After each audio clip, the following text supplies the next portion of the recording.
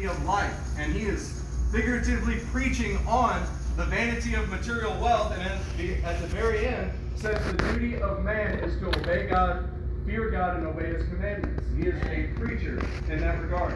And then the last one is the aguar. That means the collector. And if you look at that term in Hebrew, it means the collector of riddles. Now, you see many of these things in the book of Proverbs, but what's neat is Solomon is full of all kinds of great wisdom. He collects these things, and God gave him such a wisdom that he had, so to speak, a lot of riddles to share. It's interesting sometimes when you read the book of Proverbs, you're like, man, is this a riddle or what? Not exactly in the Peshat. It's neat to see Solomon's wisdom.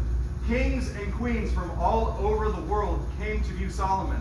And he was in fact so great that Jesus attests to his greatness. He says, hey, look, there was never a king like Solomon in his splendor, yet one greater than Solomon is standing before you.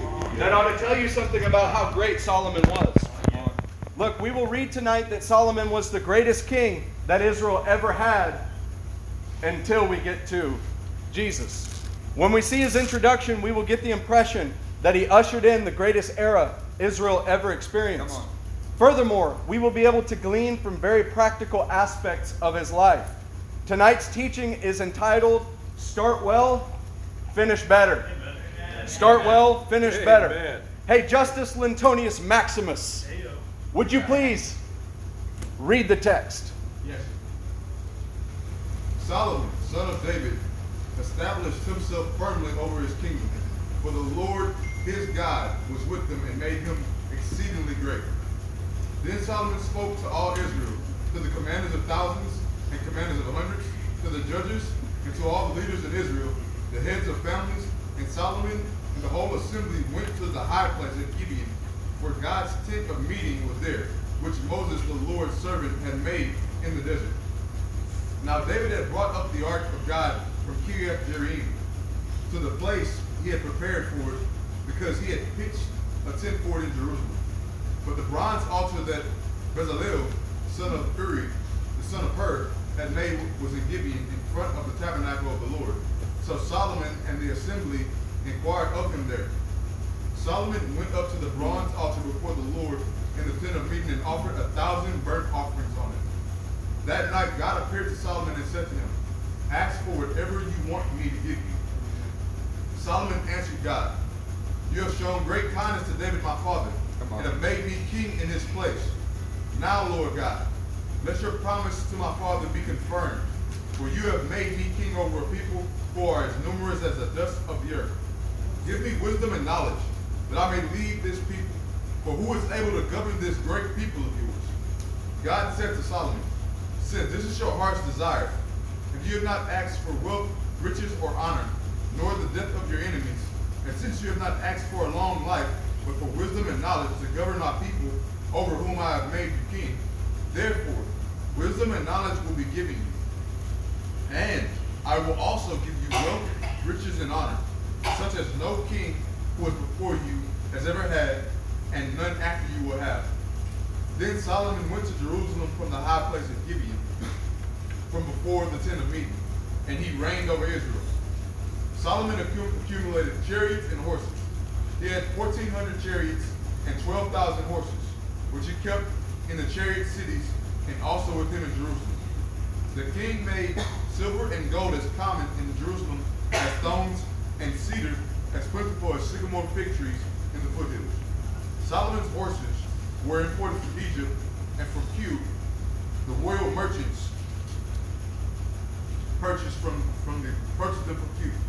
They imported a chariot from Egypt for 600 shekels of silver, and a horse for 150. They also exported them to all the kings of the Hittites and of the Arameans. Man, look, 17 verses.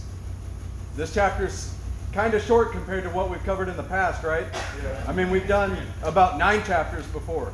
Yeah. And here we have 17 verses. And I promise you, there's more packed into these 17 verses than meets the eye. So Tony, will you read verse 1 for us again as we go line by line through our 17 verses this evening? Solomon, son of David, established himself firmly over his kingdom, For the Lord his God was with him and made him exceedingly great. Amen. Look, you got to love Ezra's accounting of this.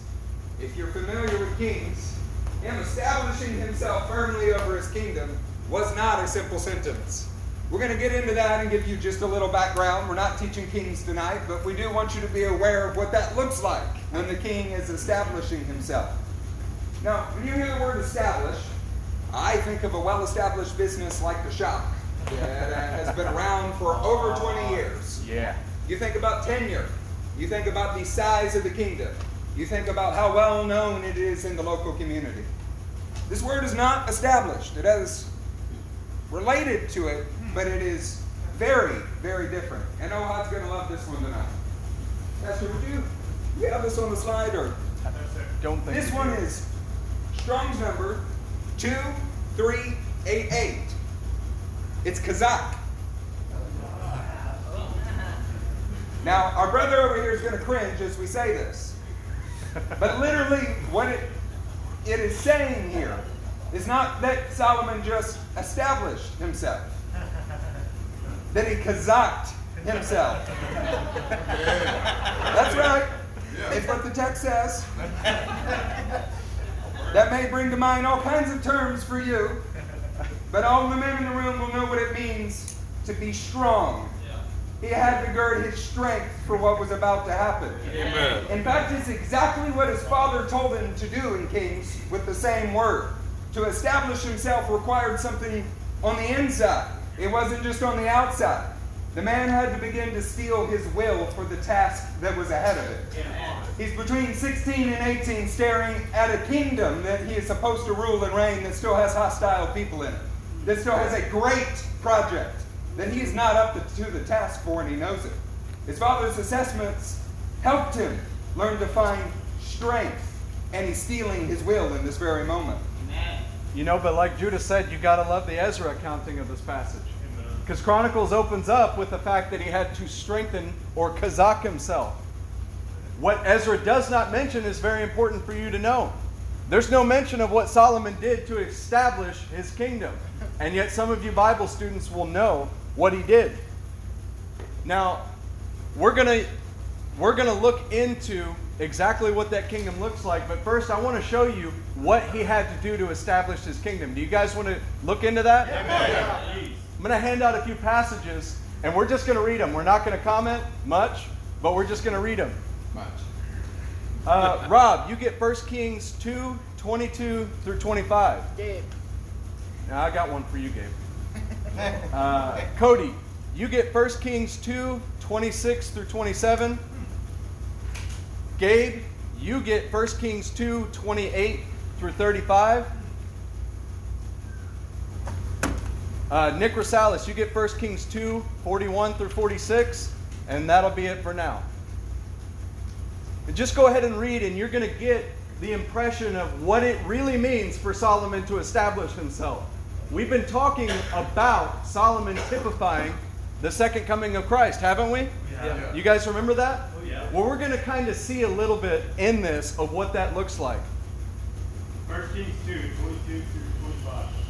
King Solomon answered his mother, "Why do you request Abishag the Shunammite for Adonijah? You might as well request the kingdom for him. After all, he is my older brother. Yes, for him and for Abiathar the priest and Joab son of Zeruiah." So Adonijah, his brother, is asking for a certain woman. You get the impression that this woman is special, right? Mm-hmm. Solomon gets very angry. In fact, if you want to know more about that, talk to Nick Aragina, and he'll share you who exactly Abishag is. Keep going. Then King Solomon swore by the Lord, "May God deal with me, be it ever so severe, if Adonijah does not pay with his life for this request. And now, as surely as the Lord lives, he who has established me securely on the throne of my father David, and has founded a dynasty for me as he has promised, Adonijah shall be put to death today." So King Solomon gave orders to Benaiah, son of Jehoiada, and he struck down Adonijah, and he died. Yeah. You maybe get the picture why Nolan and I both named sons Benaiah as we continue. Yeah. Who has the next passage? 1 Kings 2, 26 through 27. To Abiathar the priest, the king said, "Go back to your fields in Anathoth. You deserve to die, but I will not put you to death now. because you carried the ark of the sovereign Lord before my father David, and shared all my father's hardships. So Solomon removed Abiathar from the priesthood of the Lord, fulfilling the word of the Lord had spoken at Shiloh about the word of Eli. Come on, we want to tell you that the word of the Lord never returns void. It is never vain. It always comes to pass. It just may be a little while before it actually happens. Justin and I both love says, I will not put you to death now. He's not borrowing it from all future interactions. He's just saying, I'm not ready to do it yet. Go work your field and wait. Gabe, get 1 Kings 2:28 through 35. When the news reached Joab, who had conspired with Adonijah, though not with Absalom, he fled to the tent of the Lord and took hold of the horns of the altar. King Solomon was told that Joab had fled to the tent of the Lord and was beside the altar. Then Solomon ordered Benaiah, son of Jehoiada, go strike him down. So Benaiah entered the tent of the Lord and said to Joab, the king says, come out. But he answered, no, I will die here. Benaiah reported to the king, this is how Joab answered me. Then the king commanded Benaiah, do as he says, strike him down and bury him. And so clear me and my father's house of the guilt of the innocent blood that Joab shed. The Lord will repay him for the blood he shed, because without the knowledge of my father David, he attacked 2 men and killed them with the sword. Both of them, Abner son of Ner, commander of Israel's army, and Amasa son of Jether, commander of Judah's army, were better men and more upright than he. May the guilt of their blood rest on the head of Joab and his descendants forever. But on David and my descendants, his house and his throne, may the Lord's peace reign forever. So Benaiah son of Jehoiada went up and struck down Joab and killed him. And he was buried on his own land in the desert. You could stop right there. Hey, you get the impression that Benaiah doesn't miss, does he? He was pretty accurate. Look, we've already had a wicked, evil brother that tried to ascend to the throne. We've already had a failed priest that Solomon dealt with. And here we have Joab, probably one of the bravest and most skillful in war of all of David's army, and he gets put to death. You get the impression that when David was alive, all of these people were problems for David. They were enemies. There were things that were going crazy around David, but they were not finally put down. You get the impression that when Solomon takes the throne, this is no problem for Solomon at all. He puts these things to death completely and finally without hesitation. Who's got 1 Kings 2:41 through 46? When Solomon was told that Shimei had gone from Jerusalem to Gad and had returned, the king's son of Shimei said to him, did I not make you swear by the Lord and warn you, on the day you leave to go anywhere else, you can be sure you will die. At that time you said to me, what you say is good, I will obey. I want you to pause for just a moment. The backstory here is that Solomon showed this man mercy and said, if you prove yourself worthy and you keep my command, you're going to live. You're now hearing where he did not keep the command after just a couple of years and we're reaching a place of judgment. Keep going. Why then did you not keep your oath to the Lord and obey the command I gave you? The king also said to Shimei, you know in your heart all the wrong you did to my father, David. Now the Lord will repay you for your wrongdoing. But King Solomon will be blessed, and David's throne will remain secure before the Lord forever. Amen. Then the king gave the order to Benaiah, son of Jehoiada, who went out and struck Shimei down and he died. The kingdom was now established in Solomon's hands. Listen, there's all kinds of interesting things in this passage. Benaiah seems to play some kind of, lack of better words, Terminator. Everywhere he shows up, somebody ceasing to exist. All of this is intended to warn you that by the time the second coming comes, you do not want to be on God's bad side. The part that you need to pick up on, though, is at the end of verse 46. The kingdom was now firmly established in Solomon's hands. The very thing that his father instructed him to do, he asked him to steal his will and the kingdom. He needed strength. Remember, this guy's about 17 while this is going on. This progresses over a few years, but he is young and inexperienced. But he's being strengthened by the Lord's power, and he's putting to death the enemies that have lingered all throughout his father's time. We've been teaching for several weeks that David's reign typifies the state of Davidic warfare, where we're ridding the earth of God's enemies. Solomon's reign would typify the second coming of Messiah and usher in a reign of peace. And you just heard what you just heard. Now Solomon is here. The time of David's war season is over. We're not fighting armies. We're not fighting hostile powers. We're not fighting kingdoms and clashing against kingdoms.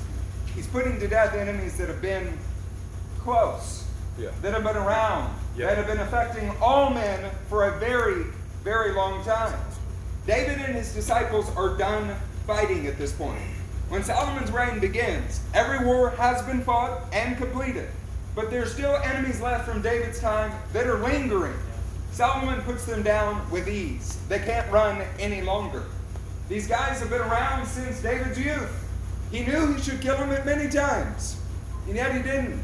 But on his deathbed, he instructs his son to rid the kingdom of these enemies. In addition to that, he tells him to show kindness to men like Barzillai. There is reward and there is recompense in Solomon's hands when he comes. He is showing kindness to those that were faithful and dealing with those that were not faithful, even adversaries that have been working behind the scenes. And he's ensuring that they end up in the lake of fire that they belong in. This is much like our faith. We are with the Son of David. We are currently fighting the wars of the Lord. There will be a day coming. There is a singular day coming where a king of peace will deal with all lingering enemies. They will cease to exist. This speaks of past, this speaks of present, and future salvation. We need to understand this, especially in the kind of times that we live in. We're between things that have happened, that have been set into motion. But there is a day of finality coming, much like what we just read about with Solomon. Hey, everybody say, past salvation, Past salvation, present salvation, present salvation, and future salvation. future salvation. Now, when most people talk about being saved, they always talk about it in a past tense kind of situation. Like when somebody comes to the church and they're excited that there's a bunch of Christians here who love the Lord and actually know the Bible, they say, hey brother, when were you saved? They speak of it as something that was done in the past, which is true. Can anybody point to the day that you were saved? Yes. But can you also point to a day like yesterday or the day before where you were still saved? Yes. That's because you are still currently being saved every day. It is a current process, an ongoing process in your life. But the Bible just doesn't leave it there. The Bible also points to a day where you will be saved. Amen. Now that's very interesting, because if you walk around saying, well, I was saved in 2008, then what's going to happen in the future? If you were saved in 2008, have you inherited or received everything that your salvation includes? Not at all. We've been learning a lot about the resurrection, about getting a new body. You haven't got that yet, and that is included in your future salvation. Look, we want to show you a few slides with scriptures so you can see biblically what it looks like past, present, and future salvation. Our first one. By the way, this is not new to you. Pastor Wade taught this, Pastor Matt taught this many times. Your past salvation. We've titled this slide, Being Freed from the Penalty. The penalty of what? Sin. Sin. In your past salvation. So when you say, I have been saved, you are free from the penalty of sin. I want to read a few scriptures on that and just rifle through them for you. Ephesians 2:8 says, for it is by grace you have been saved. You see a past tense there? Oh, yeah. 2 Corinthians 5:17. Therefore, if anyone is in Christ, he is a new creation. The old has gone. When did that happen? Well, the old you left the day that you committed your life to Christ and he gave you a new heart. That is being freed from the penalty of sin. Galatians 3:27. For all of you who were baptized into Christ have clothed yourselves with Christ. Past tense. 1 Peter 1:23. For you have been born again, not of perishable seed, but of imperishable. Amen. You have an imperishable seed inside of you. Yes. That is a seed that is growing and will ultimately be fully complete when your imperishable seed is surrounded by imperishable flesh. But let's continue on to the present day. That most pertains to us here right now because we are trying to walk out this thing daily. So our next slide, we call this being freed from the power of sin. You were freed from the penalty of sin. Now you are working out your salvation with fear and trembling and being freed from the power of sin reigning in your life. 1 Peter 1:9 says, for you, everybody say it with me, are receiving the goal of your faith. You're receiving it right now. Yeah. The moment that you stand up for righteousness, you are receiving the goal of your faith. Philippians 2:12, continue to work out your salvation with fear and trembling. That sounds like a very present salvation that we are experiencing today. Amen. Romans 6:11 through 12, count yourselves dead to sin. Verse 12, therefore do not let sin reign. Now, if you didn't have to work out your salvation with fear and trembling, if you were just saved at the past and everything was completed, why does Paul have to write, do not let sin reign? Because it's an ongoing process. Romans 8:13, but if by the Spirit you put to death the misdeeds of the body, you will live. But wait a second, I've been freed from the penalty of sin. Not if you don't fully conquer the power of sin in your life. 1 Thessalonians 5:23, may the God of peace sanctify you through and through. May your whole spirit, soul, and body be kept blameless at the coming. Well, how is it going to be kept blameless? By your daily walking out in repentance. 1 Peter 2:2, like newborn babies, crave pure spiritual milk so that by it you may grow up in your salvation. That is our present state of affairs. We have been saved from the penalty, yes. We are currently being saved from the power of sin, and we are growing up in our salvation. So we are currently fighting the wars of the Lord, seeing enemies put underfoot, preaching the name of that Son of David. Now tonight we're conquering the Solomonic age. Let's take a look at our next slide. Amen. Freed from the presence of sin. Amen. It's penalty, not just the power, but it's totally absent. Romans 8:23. Not only so, but we ourselves, who have the first fruits of the Spirit, that deposit, grown inwardly as we wait eagerly for our adoptions as sons, the redemption of our bodies. Romans 8 equates your sonship with actually being redeemed, where your bodies are completely transformed and sin is no longer present. As it stands, we have a deposit. As it stands, we are a first fruit, but it's not done yet. Our full adoption as sons will take place when you stand in a glorified body with Jesus. 1 Corinthians 15, when the perishable has been clothed with the imperishable, and the mortal with immortality, then the saying will come true. Death has been swallowed up in victory. Come on. Saints, could this be more pertinent to our lives at this point? No. I'm longing for it to be swallowed up in victory. And we know it will be. Amen. Come on. Romans 13:11. And do this, understanding the present time. The hour has come for you to wake up from your slumber, because our salvation is nearer now than when we first believed. Saints, this is a man who is filled with the Spirit of God, speaking to people who are saved.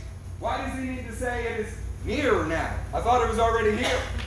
It's because he is longing for the fulfillment of it, and he knows what is coming when the King of Peace returns. Ephesians 1:14, who is a deposit guaranteeing our inheritance until the redemption of those who are God's possession, to the praise of his glory. Saints, when you take Romans 8, when you take 1 Corinthians 15 and Romans 13, it's impossible to say that you've been fully redeemed if your body hasn't been. Our God is a God of totality. When he says he will redeem you, he doesn't mean a small part of you. He means all of you. Praise the living God for that. So you have to imagine yourself living in David's time. You're saying, look, we were saved from Saul.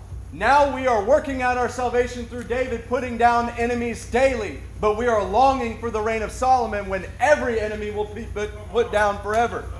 Look, our hope in this church, I don't know about the rest of Christianity. They might be hoping for Candyland in the sky, Ferraris to drive around, better jobs, better whatever. Our hope in LCM is future salvation. It's future salvation.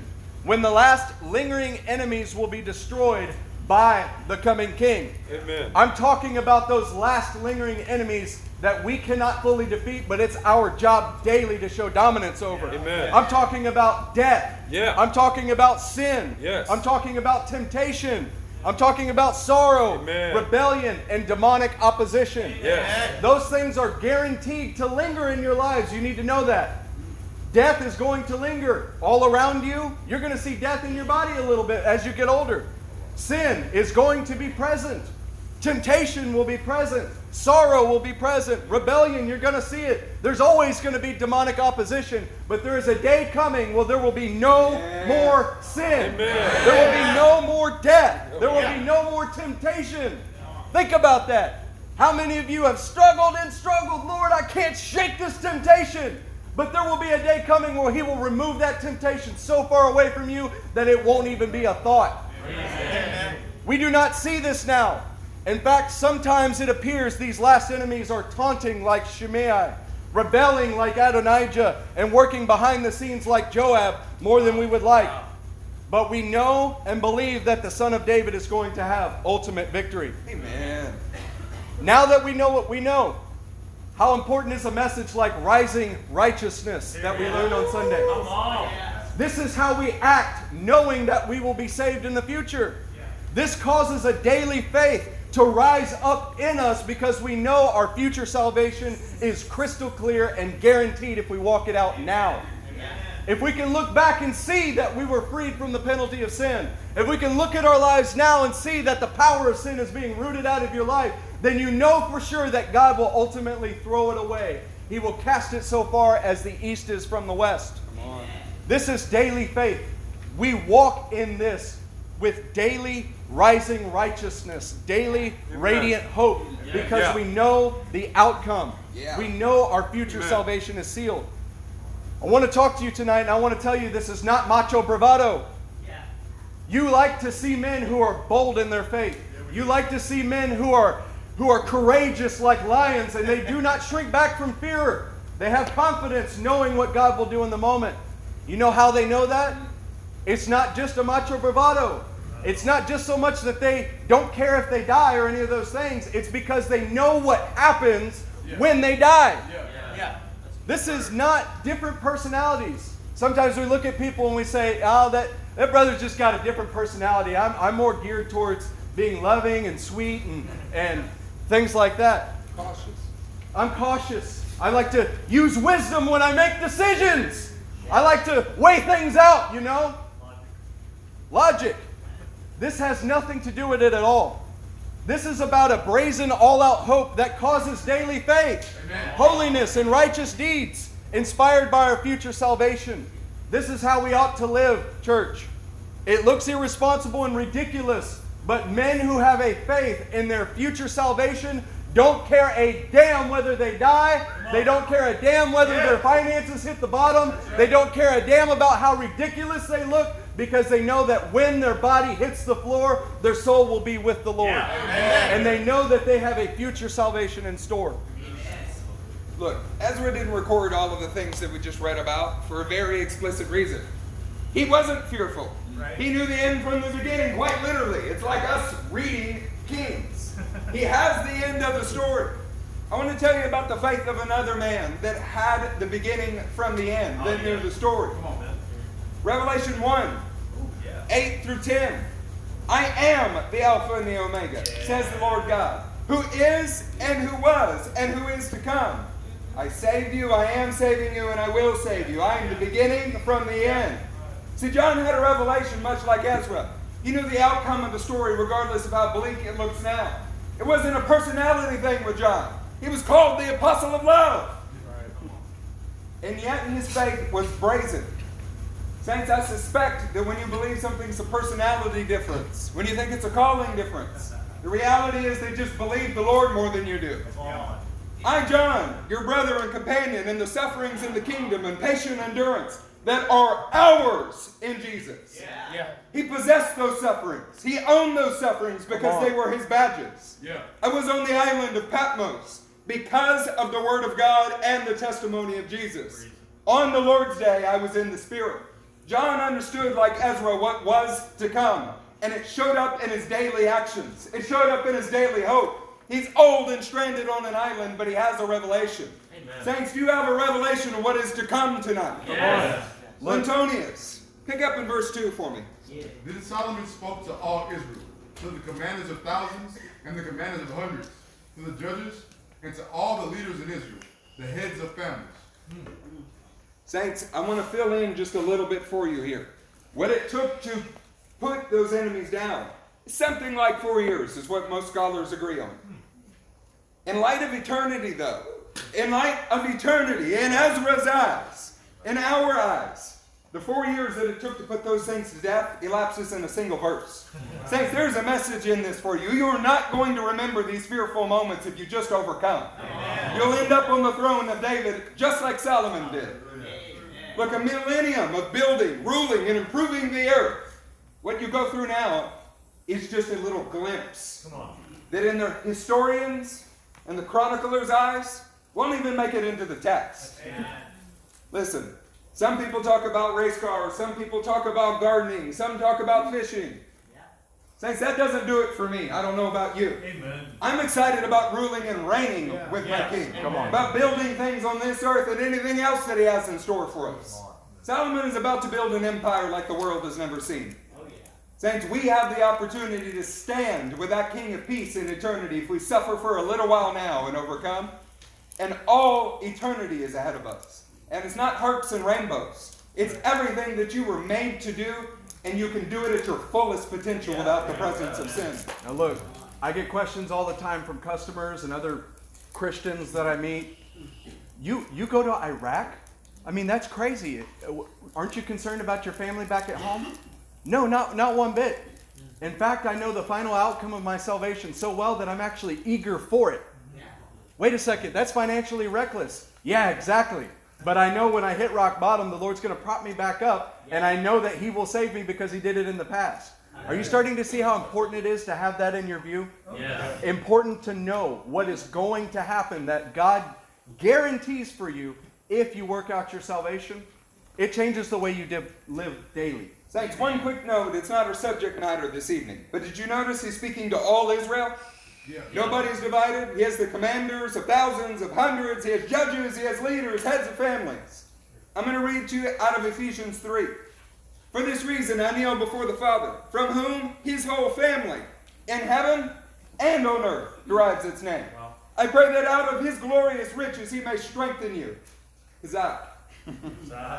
You with power through His Spirit in your inner being, so that Christ may dwell in your hearts through faith. St. Solomon is addressing the men that are in front of him, but King Jesus will address His whole family. Amen. His divisions, His commanders, His leaders, both earthly and heavenly. There's a day we will be united only with the faithful. This is what is in view as Ezra is writing. He understands that this represents something in the heavens that will occur in the future. Amen. Brother, we pick up in verse 3. Yes, sir. And Solomon and the whole assembly went to the high place at Gibeon, where God's tent of meeting was there, which Moses, the Lord's servant, had made in the desert. Now, hold on a second. Wait. Why is he going there? I mean, the ark is in Jerusalem, right? And he knows he's going to build a temple, but what's the first thing he does? After he's put to death all these enemies, he goes to the high place at Gibeon, where the tabernacle is. Look, it's safe to say that Moses is still not done away with at this point. Even at the second coming of Christ, Moses is still not done away with. How many times did Jesus say, look, I did not come to abolish the law, but rather see it completed. Look, heaven and earth will pass away, but my words will never pass away. And he was the walking, living, breathing Torah. Moses will never be done away with. In fact, you ought to view it as the foundation that everything else is built on. Amen. Now let's read in verse 4. We're going to get into this a little bit further. Now David had brought up the ark of God from Kiriath-Jearim to the place he had prepared for it, because he had pitched a tent for it in Jerusalem. But the bronze altar that Bezalel, son of Uri, son of Hur, had made was in Gibeon, in front of the tabernacle of the Lord. So Solomon and the assembly inquired of him there. Solomon went up to the bronze altar before the Lord in the tent of meeting and offered 1,000 burnt offerings on it. So look, let's recap this just a little bit. We have him going to the tabernacle. We have him going to the bronze altar that for some reason Ezra wants to remind you exactly who built it. It's the exact same altar. He puts 1,000 sacrifices on it. Saints, Solomon, when he has established the kingdom of God and is ushering in something new, not only does he go to the tabernacle, he faces the exact same bronze judgment altar that has been around since the time of Moses. You know, the things that are going to follow after this have to do with revelation. They have to do with Holy Spirit empowerment. We're a room filled with people that most would describe, I wouldn't self-describe, but as charismatics. Thanks, we want to remind you this evening. You want to see a revelation? Yeah. You want the kingdom of God coming to earth? Yes. There is absolutely no way for you to get there without going through that same bronze altar. That you must face the judgment of God. That He is able to redeem you as you go through it. But going through it is the only way to get to the Holy of Holies. See, the ark was put in a different spot. You didn't have to walk past the bronze altar to get to it. Yet Solomon fully understood the plan of God that he could not approach the ark without having gone to the bronze altar. Saints, we want you to inherit the kingdom to come, but you're not going to do it without the bronze altar. Come on. You're not going to do it without having repetitively gone to the bronze altar. In fact, this evening we're calling you to go to that bronze altar again so that you might receive the full revelation that God has for you. Praise God. Solomon understood the plan of God, and he is going to build a temple of God on earth. But just like the law, that altar was still ordained, and he saw God's plan fulfilled. We are going to follow in that same path. Amen. Now look, you are well taught, so you know the answer to this question, but do we do away with the law? No. Not at all. Just like we don't do away with repentance before we go and worship. We do not do away with that. In fact, we always come. You should always come before worship ready to repent. That's why when we pray the tabernacle, where's the first place that we start? Gates of praise. Then we go right to the bronze altar. Why was it so hard to get into the presence of God? Because you had to go to a bronze altar. Look, we don't replace the old for the new. Luke 5:32 says, actually it's Luke 5:39, no one after drinking old wine wants the new, for he says the old is better. Look, there are new things happening. There are new things that are about to happen in Israel, but it is all built on the foundation of the old. The old is where we start. Everything has to be funneled through the foundation that God put it on. If it's funneled the other way, you get things backward, just like showing up ready to get into God's presence and you haven't yet repented. Now I want to share something. Today, the presence of God, the ark, the presence of God is found in the Messianic tent. That's David's tent. Yeah. But the law still shows us how to walk rightly before Him. Look, Jews, for the most part, can't get to the presence of God without coming into that Messianic tent, because that is God's ordained plan. And yet, us charismatic Christians can't get into the presence of God without going to the law first. The law is what leads us to the presence. Pathway to the Lord requires you to face the bronze altar, and it leads you to His very presence. You cannot skip that step. There is no hearing from the Lord without His original standard, original testimony. By the way, the Septuagint calls the tent of meeting the tent of testimony. Yeah. You cannot go into the presence of God without going back to the original testimony. Yeah. Sometimes if you want to get into the presence of God, you've got to go back to the original testimony that God did in your life.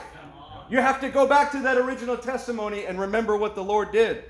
The amazing thing about this, we have the tabernacle representing the law. We've got David's tent, and we have a future temple. Both the tabernacle and David's tent, where the ark dwells, will be found in the temple. Both of those things will be brought into the temple and combined. And both of those things have to be found inside of you. Come on. The law, the word, the bronze altar of judgment, and the very Spirit of God have to be found just inside of you. Saints, it's an astounding thing. People want to find some way to enter into eternity without receiving Christ. They try to find some kind of wiggle room around it. And yet, we often will sit and say, hey, I found Christ, I don't need the rest of it. When the reality is God has called us to both have His testimony, His word, and the Spirit of Christ alive inside of us. Mark 12, verse 24 says this. Jesus replied, "Are you not in error because you do not know the Scriptures or the power of God?" Man, this is familiar to Acts class students. It's familiar to those who've been through discipleship helps. But we need to consider, is some kind of strange charismatic mysticism taking the place of an honest reckoning between you and God and His house? Have you wondered why others have a connection or a revelation from the Lord? They just seem to hear from Him so clearly. Why you still have things that are not dealt with at the bronze altar, that are not reckoned with His word? Saints, we need both. Yeah. We're at war. Yeah. This is a house of men that are sons and soldiers. Yeah. It's time that we pick up our full armament, that we pick up our full weaponry. We are going to see the Solomonic age ushered upon this earth, and it's going to happen through us, Amen. David's men. We can't be legalistic Baptists without the presence of David's tent either. Solomon is consulting the bronze altar, and later he will go back to Jerusalem where the ark is, and David's tent. He will soon begin to construct a house that is going to envelop both. We are the first fruits of that the law of God and His Spirit might be embodied in us. Romans and Corinthians speak of us this way. Hey, do you desire to build a temple for God? Yes. Then you're going to have to start where Solomon did. You're going to have to start at the bronze altar, Amen. and then you're going to have to go back up to Jerusalem where the presence of God dwells. Come on. Hey, I want to put together a few concepts for you because we've been teaching on Moses' mobile tabernacle, David's tent, Solomon's permanent temple. Now we're equating it to some other things. I want to tie a few concepts for you. Come on. When we're looking at these three places, just like we saw penalty, we saw the power, and we saw the presence of sin being rooted out, we also see three placements in history. We see the tabernacle of testimony. This initiated God's plan throughout humanity. The initiation of God's plan started with a mobile tabernacle where sacrifices would be made. Then we see David's tent. That is the transitional phase that gets to include the Gentiles. It's spoken of by Amos as a time where Israel would have the remnant of the Gentiles flowing in.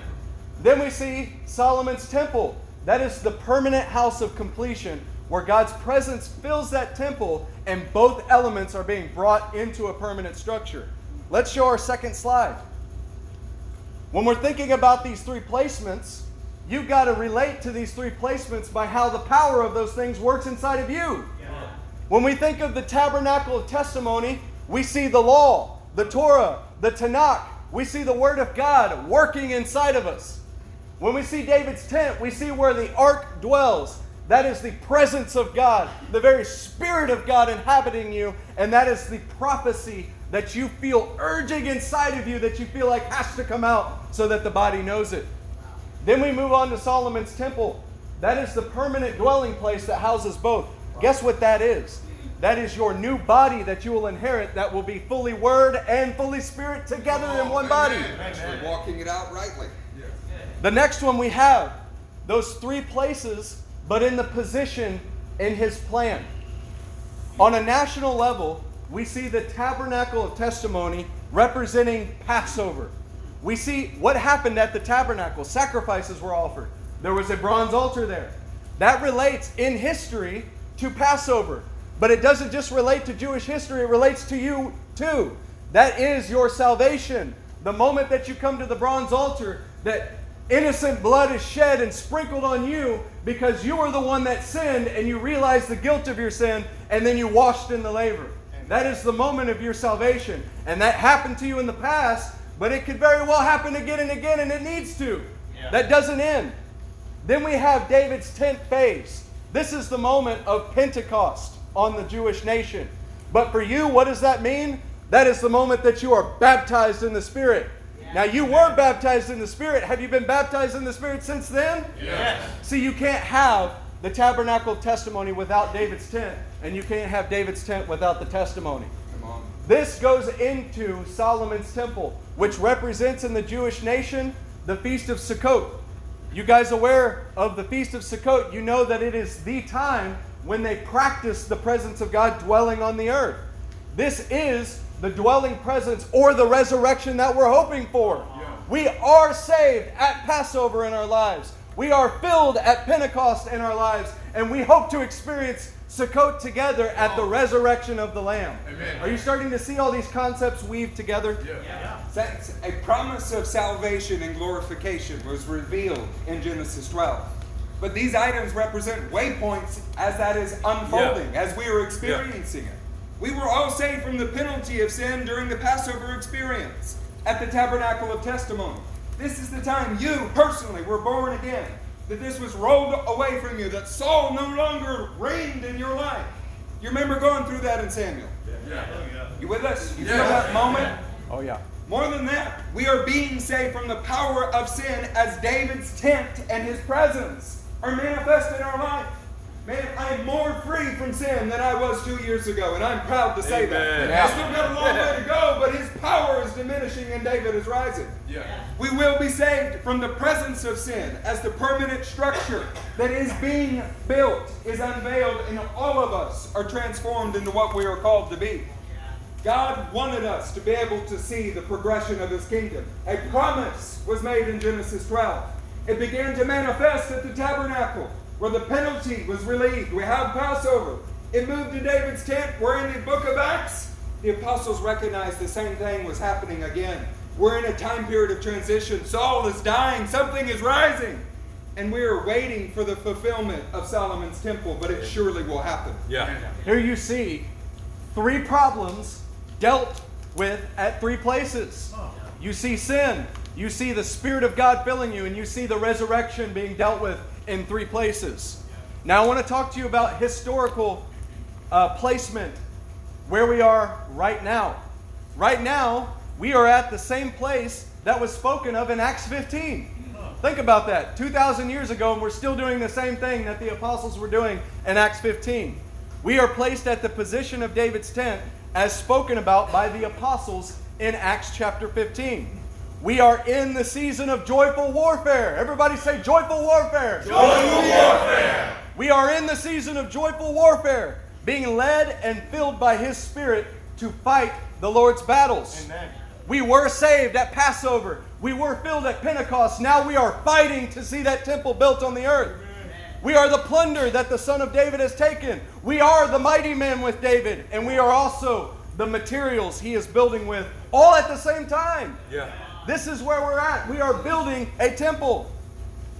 Look, Zechariah 4, 6 through 7 says, I'm going to hand out a couple after this. Who wants to read? I got 2 scriptures. I'll read. AJ. You guys like it when AJ reads? Yeah. AJ's going to read 1 Peter 2, 4 through 6. Then we're going to have Nolan read Revelation 21, 1 through 5. I'm going to read to you Zechariah 4, 6 through 7. And this is on the topic of joyful warfare. Amen. Anybody need a little joyful warfare in their life? I want to tell you, warfare is good for the body. It teaches you how to be joyful. Amen. Zechariah 4, 6 through 7 says, So he said to me, This is the word of the Lord to Zerubbabel, not by might, nor by power, but by my Spirit, says the Lord Almighty. What are you, almighty mountain? Before Zerubbabel you will become level ground. Then he will bring out capstones to shouts of, God bless it, God bless it. They were engaged in the very same thing we're engaged in, building another temple. Yeah. And God spoke to him, He says, not by might, not by your own power, but by my Spirit filling you, you will build that temple. Amen. Any of you staring at some mountains in your life that you need to see leveled? Yeah. That is only by the Word of God filling you when you are at the bronze altar and the Spirit of God dwelling inside of you. Come on. It is not by your own strength, not by your own power, not by your own looks, not by the well-crafted beard that you wear on your face. It is by the Spirit of God dwelling in you to level a complete mountain that looks impassable. I want to tell you, we're staring at some mountains in this place, but the Spirit of God can crush those mountains through our perseverance. Hey, what's 1 Peter 2, 4 through 6? AJ.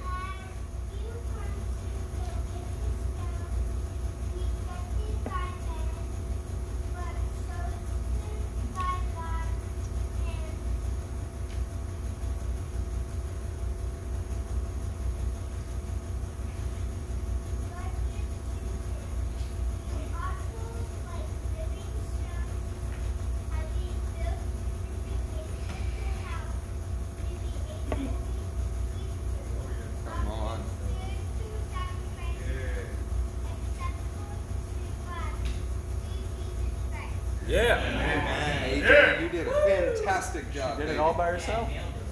As you come to him, the living stone, rejected by men, but chosen by God, and precious to him, you also, like living stones, are being built. Saints, don't let your familiarities keep you from having an increased view of this verse. Saints, we've listened to this. We've heard it. We've heard it in previous Monday nights. But can you begin to see it? As you are being built into this house. The reality is this has not happened yet, but it will happen. Peter even says in other places that we speed the coming of God by our actions. Yeah. Your deeds are causing that Solomonic age to usher in on the earth. Wow. And what a task. Yeah. And what a joy. That our warfare now with the Son of David in Acts 15, in this age of transition that we're in, you are making sure Solomon inherits his throne and actually affecting the time frame. Come on. Consider the things that you are tempted to slack off on. How long would you like to wait for Christ to come back? How long would you like to delay it for your children? How long would you like to delay it for those that are suffering around the world in patient endurance? Saints, I think it's time that we hurry up and get our job done. Yeah. I'm thankful for those that have gone ahead of us, but we still have days that are long and hard, but glorious in front of us. Amen. Who has Revelation 21? 1-5. Then I saw a new heaven and a new earth, for the first heaven and the first earth had passed away, and there was no longer any sea. I saw the holy city, the new Jerusalem, coming down out of heaven from God, prepared as a bride, beautifully dressed for her husband. And I heard a loud voice from the throne saying, now the dwelling of God is with men, and he will live with them. They will be his people, and God himself will be with them and be their God. He will wipe every tear from their eyes. There will be no more death, or mourning, or crying, or pain, for the old order of things has passed away. Come on, Nolan, say that again. For the old order of things has passed away. Come on, say it again, For Nolan. the old order of things has passed away. Man, no more death, no more mourning, no more crying or pain. Man, that's going to be a good day, isn't it? Yes. Keep reading. He who was seated on the throne said, I am making everything new. I'm making everything new. Then he said, write this down, for these words are trustworthy and true. Right. Write this down because you're going to have to know what you're fighting for. Amen. Look, after all the joyful warfare, we will receive the full salvation we're waiting for. But our joyful warfare is what's going to get us there quicker. That's how we learn to praise before and during the battle. Amen. Because we know that we will praise after the battle with all of our friends. Hallelujah. Man, when that time comes, when Solomon finally takes the throne, he's going to put to death all the last enemies. And then we're going to praise together. Amen. Solomon will be coming with all of his established strength. Heads are going to roll. Yeah. We fight the enemies that are before us now, and he's going to take care of the last ones. Hallelujah. Yeah. You ever hear anybody say, look, do all you can and God will take care of the rest? Yes. Mostly not biblical, but in this sense it is true. You do everything you can to fight, and he's going to finish the last ones. Look, here we're going to start to see some things. Solomon has a tremendous start. He consults the bronze altar. Man, that's amazing, isn't it? Yeah. He's a king. And he starts at the bronze altar. That's where kings start, as at the bronze altar. And he makes sacrifices there. This is where we all must start. But we can't just start well. We've got to finish well. Amen. Hey, brother, would you read verse 7? That night, God appeared to Solomon and said to him, ask for whatever you want me to give you. Saints, this is quite the open-ended question. This is the first record of the Lord appearing to Solomon. Catch this. Hear me, you church brats. He grew up under the Davidic house, but this is the first time the Lord appeared to him. Yeah. This ought to be calling to mind the patriarchs, like Abraham, Isaac, and Jacob, whom the Lord appeared to after their father was gone. There's something of a covenant that is being renewed. The Lord is seeking to find out what is in his heart. He wants to know what he wants. Look, God has the ability to find out anything that he wants to know. And he finds out what is in a man's heart by the way that you act. Statements like he knows my heart. Yeah, he does. He watches your deeds. Read verse 8, Linton. Solomon answered God, "You have shown great kindness to David my father, and have made me a king in his place." Now wait a second. We've got to pause on this verse. God just asked Solomon, ask for whatever you want me to give you. And the first thing that Solomon answers back is, you have shown great kindness to David my father, and have made me king in his place. Come on. Look, we're going to camp out here for a little while, so you need to buckle up and get ready for it. Ready. Ready. Solomon begins to answer the Lord and makes one of the most important observations that deserves to be looked at carefully. The very first place that Solomon starts is by the kindness that God showed his father, David. That is an important observation, isn't it?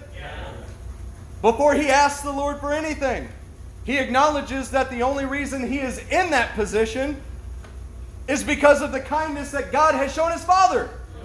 The only reason Solomon is where he's at is because of what God has shown to his father. This cannot be understated enough. So many of us think that we're where we're at because we pulled up our boots by the bootstraps and we went and did what we had to do. And it's not true at all.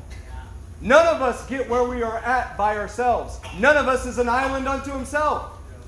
As much as you would like to think that you're at where you are at because of your own perseverance, because of your own diligence, it's not true. That's a good word.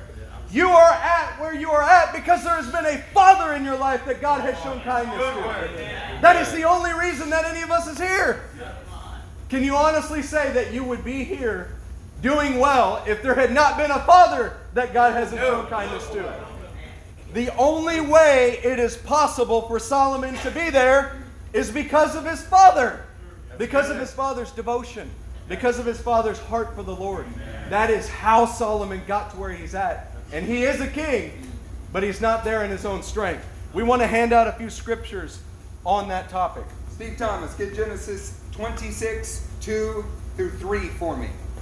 Nick Aragina. Yes, sir. Exodus 3, 4 through 6. Nick Rosales. 1 Samuel 2, 27 through 28. Paul, 2 Chronicles 34, 1 through 3. Then we'll push pause there for a bit. Start reading when you get it. Genesis 26, 2 through 3. The Lord appeared to Isaac and said, "Do not go down to Egypt. Live in the land where I tell you to live. Stay in this land for a while. Then I will be with you and will bless you. For to you and your descendants I will give all these lands and will confirm the oath I swore to your father Abraham." Saints, I want you to wrestle through this for a minute. We think about the patriarchs and we're like, yes, they are the example of faith. And yes, they are the example of faith. I want to affirm that this evening. Forgive me, but what the heck has Isaac ever done? When we pick up here, the most notable thing about Isaac is he didn't freak out too bad when his dad brought him up to an altar. Right. Yeah. Never accomplished anything in his life. Much like the examples that we used with Solomon. He has not got a track record of diligence, a track record of faith. He is not his father. And yet the Lord still chose to appear to him. Yeah. The Lord reaffirmed a covenant with him, gave him instructions, looked to see what was in his heart and began to develop him.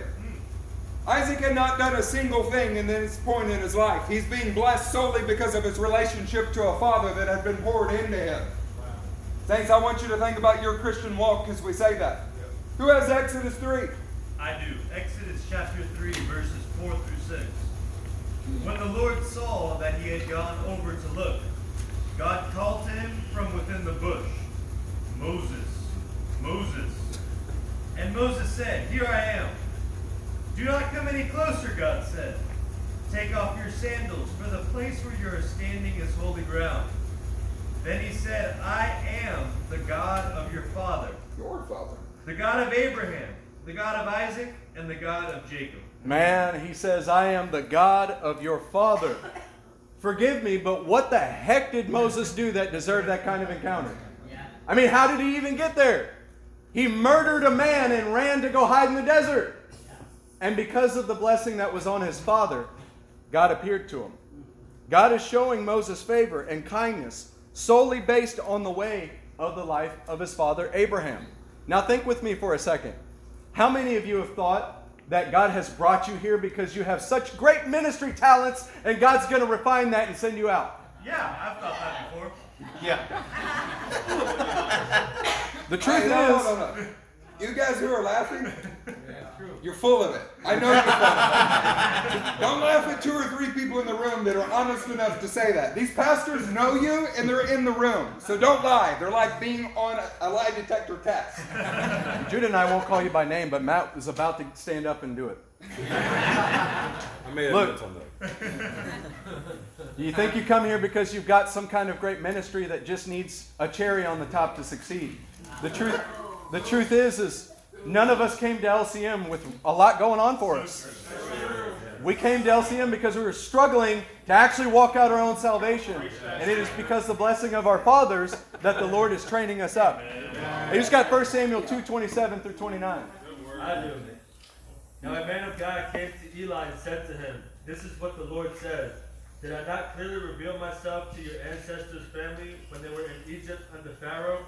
I chose your ancestor out of all the tribes of Israel to be my priest, to go up to my altar, to burn incense, and to wear an ephod in my presence. I also gave your ancestors' family all the food offerings presented by the Israelites. Why do you scorn my sacrifice and offering that I prescribed for my dwelling? Why do you honor your sons more than me by fattening yourselves on the choice parts of every offering made by my people Israel?" Saints, hear me for a moment. Eli is a wicked man that received an inheritance because of who his father was. Yeah. Scrolling in the back of some of your minds is, hey, I was born again before I came to LCM, man. I was filled with the Spirit before I came to LCM, man. I had a calling before I got here. Yeah. This is one of those rare instances in church where I'm telling you not just to think about yourself. If that's not what's scrolling through your mind, think about the people that you know that think that way. Yeah, what you did is you were born into the kingdom.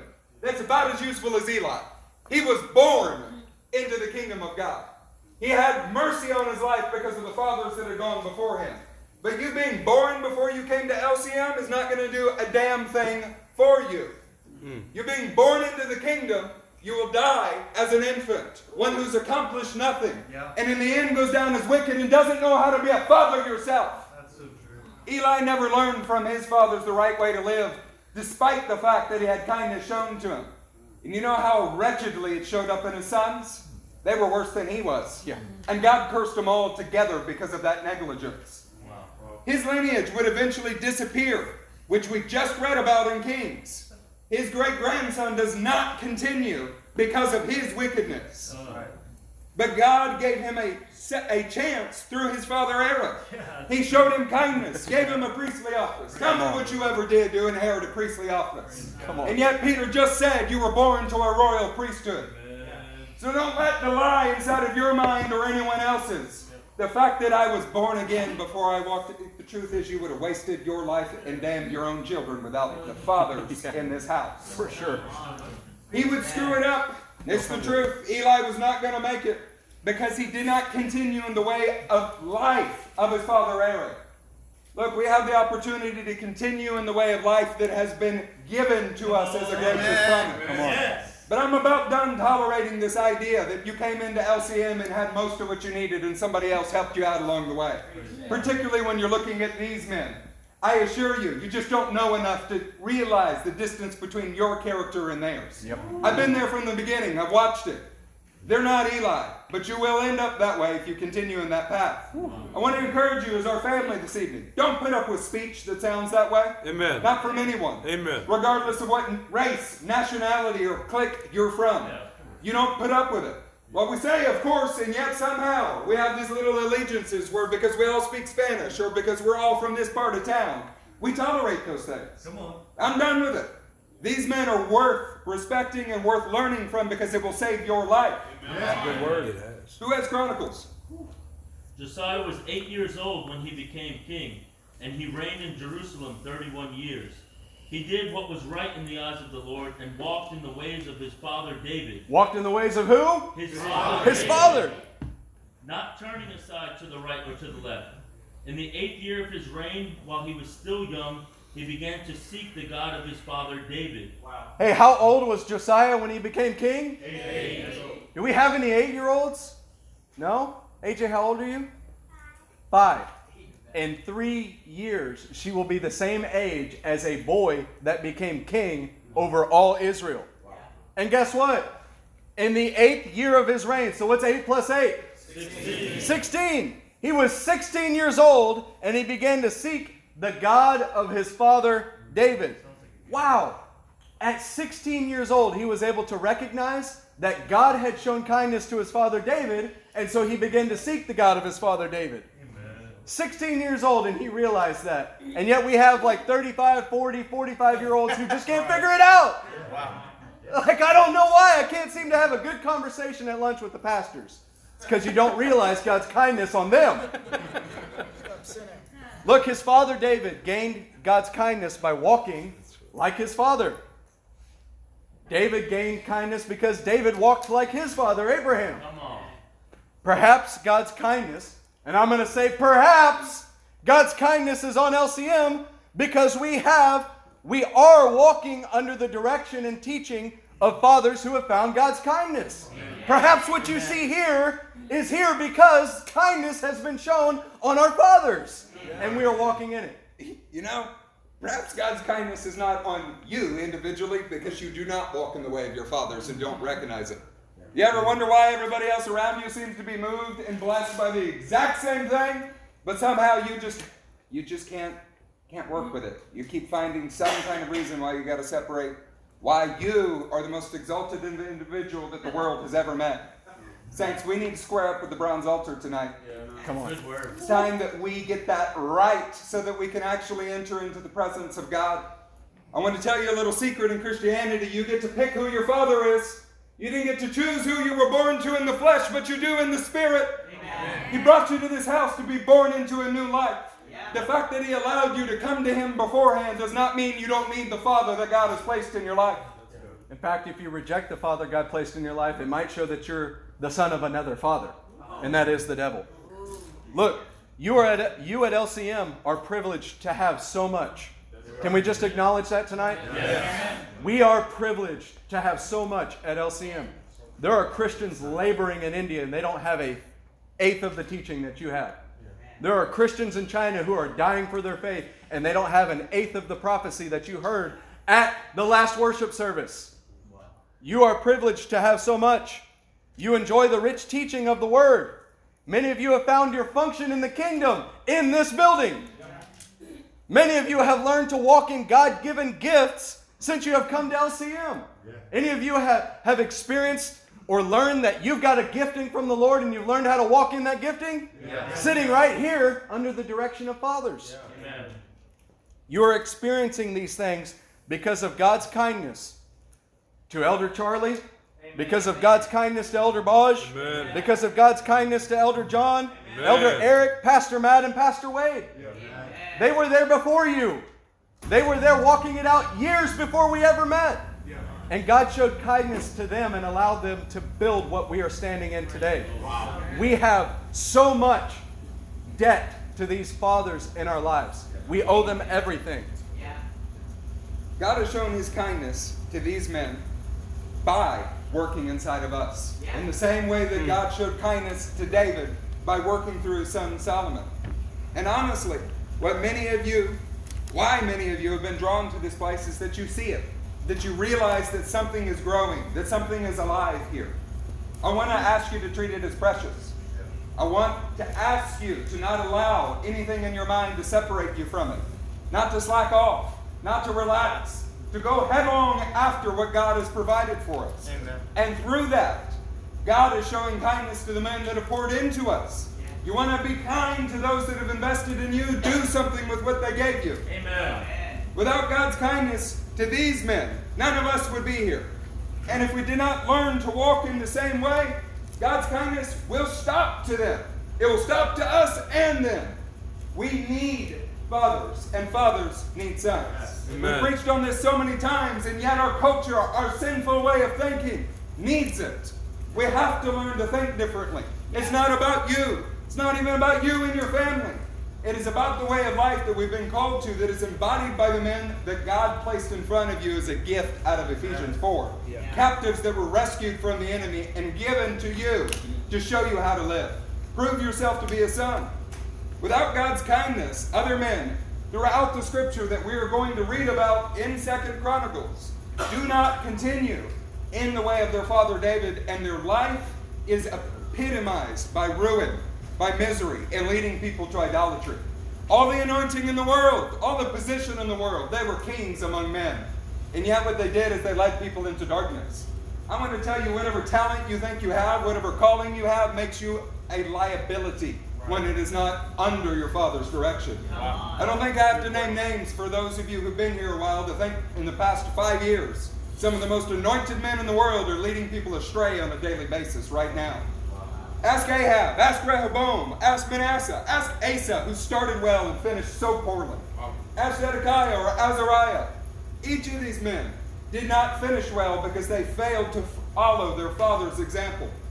Solomon stopped kicking against David's honest assessment. He was thankful for it. He began to strengthen himself. The list of the pastors in the One Association is something we want to show you tonight. Amen. Brent Vincent, Gary Guzman, Buddy Grasso, Mike Hutchinson, Kason Schubert, Justin Johnson, Eric Treaster, Nick Slaughter, Nick Massey, Zeke Lamb, Zach Lamb, Jake Womack, Matthew Kilo, Wade Sutherland, and Eric Stevens. Saints, I want to tell you this evening, each of these men are extraordinary. They are men that are leading other men and raising up the body of Christ at large. Not one of these men would be here without the fathers in this house. They would not be doing what they are doing without the fathers in this house. Yep. There's a funny thing that happens. Those that receive the least, that are the least difficult to pour into, often end up doing most for the kingdom of God. Those of you that want to be operating in ministry should remember it's not their job to chase after you. The fact that they're willing to work with you, they're willing to press in, is because Christ is at work inside of them. Amen. There is not a single member here that would be here without LCM. This would not exist. Their ministry, the lives that are being touched, without the fathers in this house. Matthew Piro, Wade Sutherland, Eric Stevens, Elder Charlie, Elder John have produced that. By God's kindness, they are reigning as kings in the way that they are called to be, and it is honoring these men. We have an obligation. We cannot go on in our own way and pretend that somehow we're going to be blessed even though we ignore the words of the law. We cannot continue our own way and expect that we will achieve the same results as those who have gone before us. Hey, I remember when Brent Vincent came to this church, he had only an inkling of a calling. He had an inkling of an understanding of what that calling was. And look where he's at now. Come on. He is leading a ministry in the largest Muslim country in the world. Wow. Where did that revelation develop?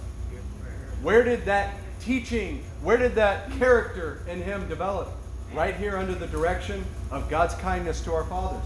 I remember when Zach Lamb first found out he was called to work with his brother Zeke. He came right up here to this altar and he cried out to God. You know how he got to where he is today? Under the directions of fathers like Matt Piro, who instilled in him and taught him how to work in teams and lead ministries. Look, you can burn this house down, you can abandon it because you don't like what you see, but you cannot deny the results. What the kindness that God has shown to these fathers actually works. And we're asking that you stick with it. Hey, I'm going to read to you Philemon 8 through 11, and Justin's going to comment on it. Then we'll go further down in the passage. You guys ready? Yes. Therefore, although in Christ I could be bold and order you to do what you ought to do, yet I appeal to you on the basis of love. I then, as Paul, an old man, and now also a prisoner of Christ Jesus, I appeal to you for my son, Onesimus, who became my son while I was in chains.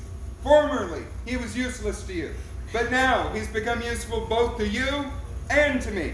Come on. Paul called him his son. He became Paul's son while Paul was in chains. Man, Don't worry about bothering your pastors. Just go. If you need pastoring, go. Yeah. Be bold in your discipleship. Yeah. Go to your fathers and say, I need some help.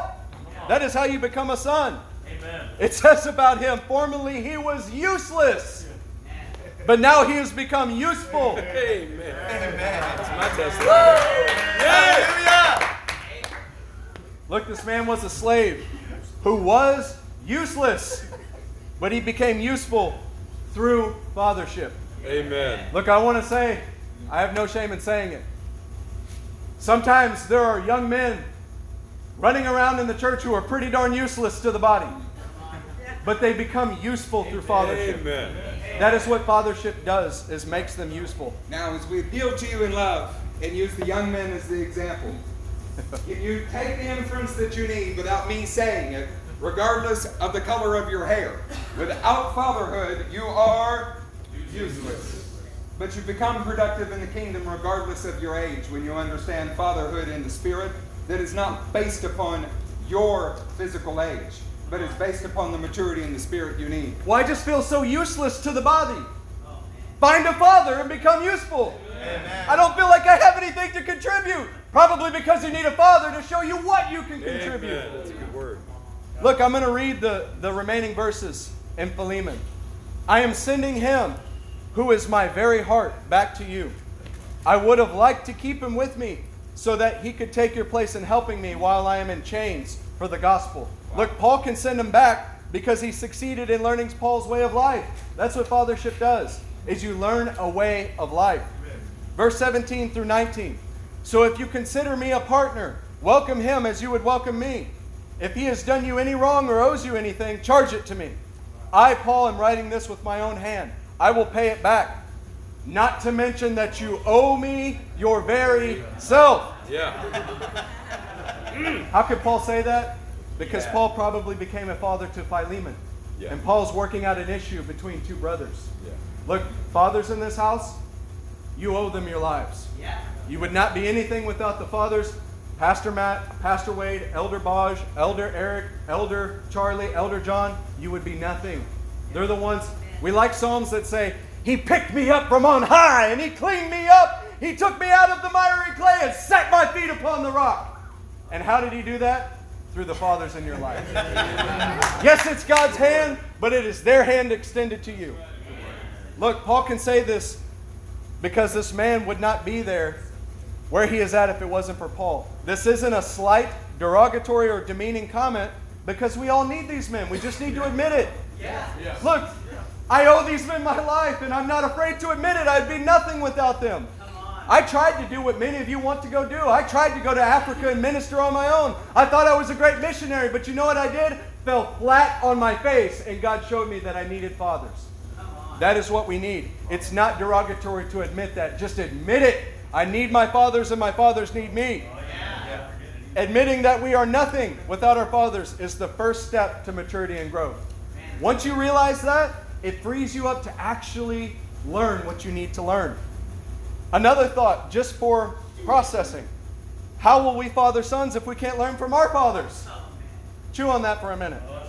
Look, we want to show you a slide, and we don't have time to read every single one of these, but you'll see the large number of things listed, and these are just simply benefits you inherit from fathers in this room. Look, so you're going to see there are 25 things that are listed.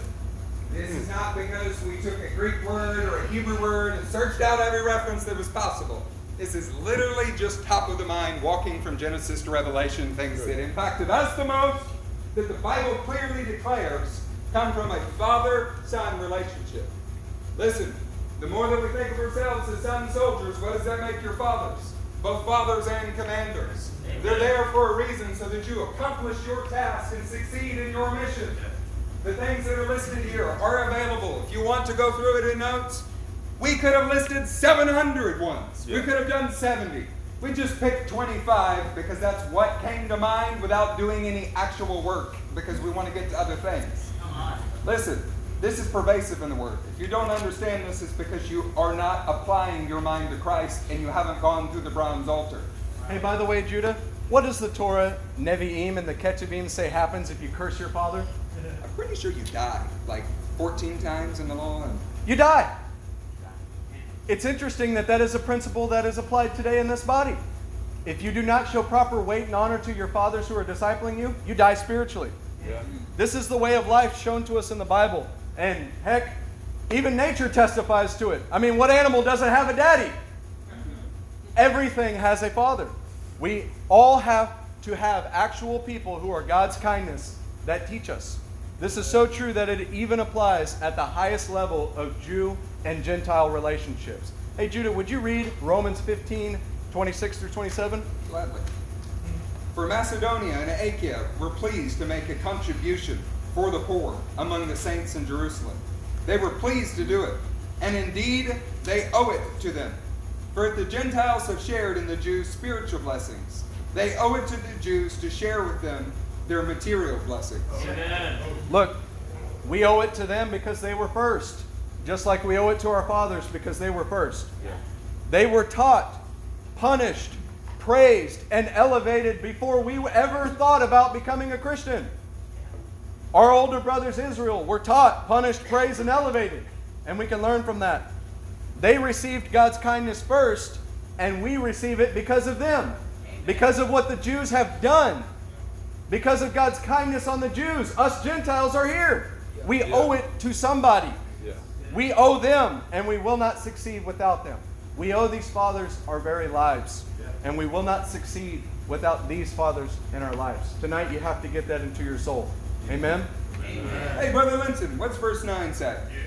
Now, Lord God, let your promise to my father David be confirmed, for you have made me king over people who are as numerous as the dust of the earth. Listen, I want you to pick up on a few things here they're going to build. Solomon refers to them as a people that are as numerous as the dust of the earth. Solomon's request shows that he knew that the promise was ongoing, that not everything was fulfilled yet. Consider Abraham's promises. They're numerous, but they're still very much so like dust, and he's responsible for managing them. That's quite the task if you've ever had a few 3-year-olds. Yeah. Imagine an entire nation that you're responsible for every sinful action that they commit. When the Lord chose David, he knew that Solomon was going to be the son that would succeed him. Consider that in light of God's ultimate sovereignty in the way in which Solomon came into being. He is able to bring about what is good for those that love him and cause his plan to succeed. Amen. God always planned and knew that the imperishable would be swallowed up by the perishable would be swallowed up by the imperishable. And it would start with the Davidic lineage. Solomon is forecasting something that is going to come through his great-great-great-grandson. The Davidic lineage and the people were not glorified yet, but we're seeing inclinings of it. Just to recap a bit, do you guys remember last week when we saw in the Psalms about how the same words are used for the Davidic king and God? Yeah. The Davidic lineage was always forecasted to be divine. What's interesting about that, think through that for a second. Israel asked for a king, and God says, look, it's not time for you to have a king. But it says earlier in Deuteronomy, when the people asked for a king, this is what he should do. So God always knew that there would be a king over Israel. There would be a king through Judah, and yet they asked for the wrong king. Through God's sovereignty, he raised up the right king, and that's David. Through David had some failures, didn't he, with Bathsheba? Yeah. But guess what? Bathsheba had a son named Solomon, who would be king. God was always projecting through problems and failures that this lineage would become divine. And you see that in the Psalms. You also see it in Jeremiah 30 that says, in that day they will worship God and King David. The projection was that the lineage would always be divine, and Solomon knew that. He knew that the lineage and the people were not glorified yet. And that's why he's saying, you have made me a king over a people who are as numerous as the dust of the earth. He knows that that has to continue until there is a glorified people who are as numerous as the dust of the earth with a glorified king reigning over them. Are you starting to see some connections here? Brother Linton, verse 10. Give me wisdom and knowledge, that I may lead this people. For who is able to govern this great people of yours? Amen. Listen, we all know this is the right answer to the question because we've heard it preached on 1,000 times. I want to tell you that personally, this passage is convicting to me. A little bit like Romans 7, I want what is right.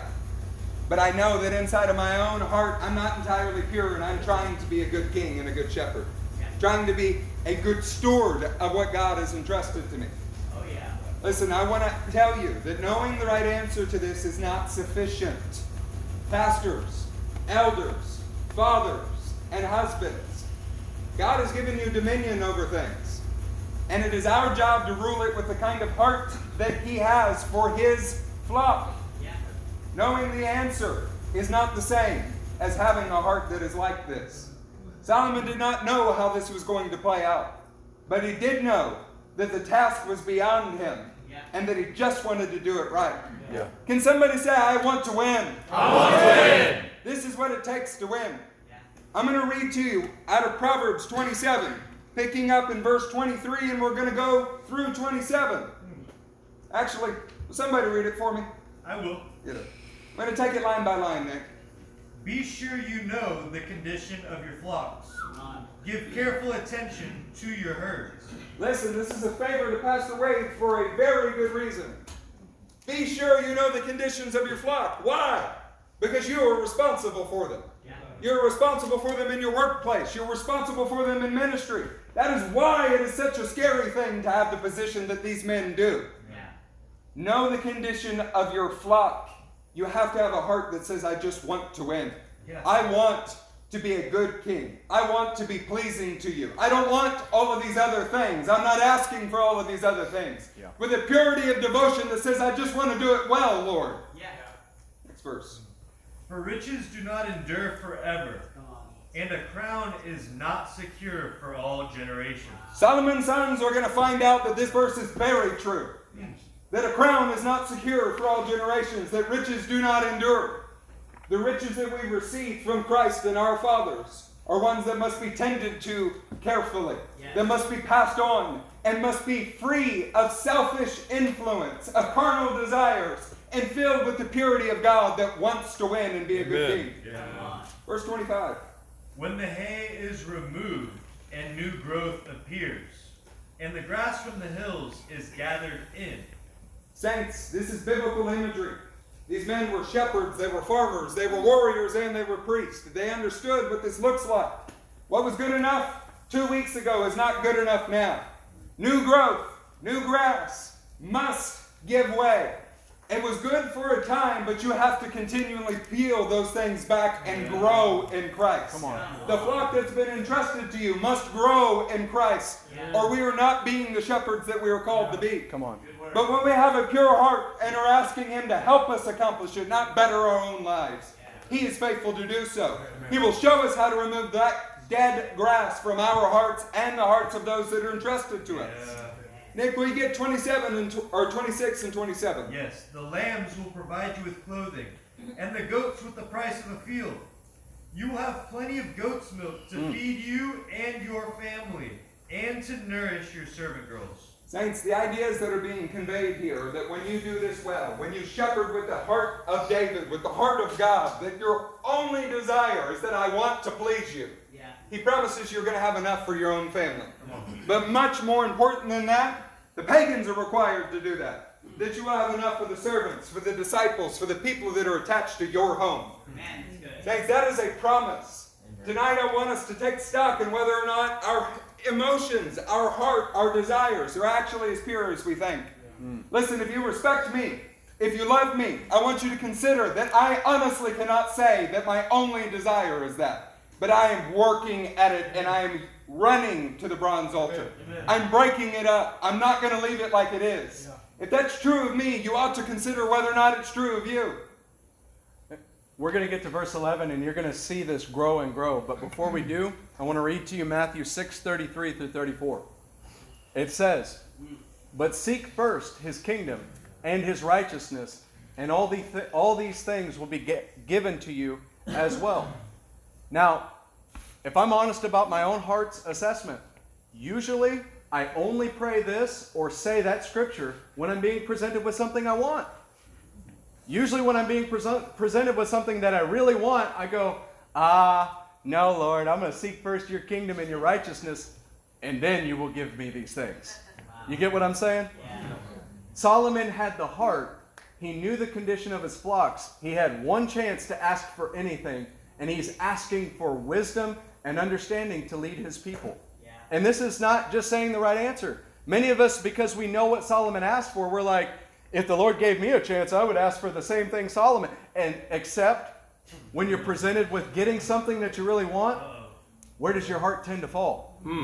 Seek first his kingdom and his righteousness, and all these things will be given to you as well. Therefore, do not worry about tomorrow, for tomorrow will worry about itself. Each day has enough trouble of his own.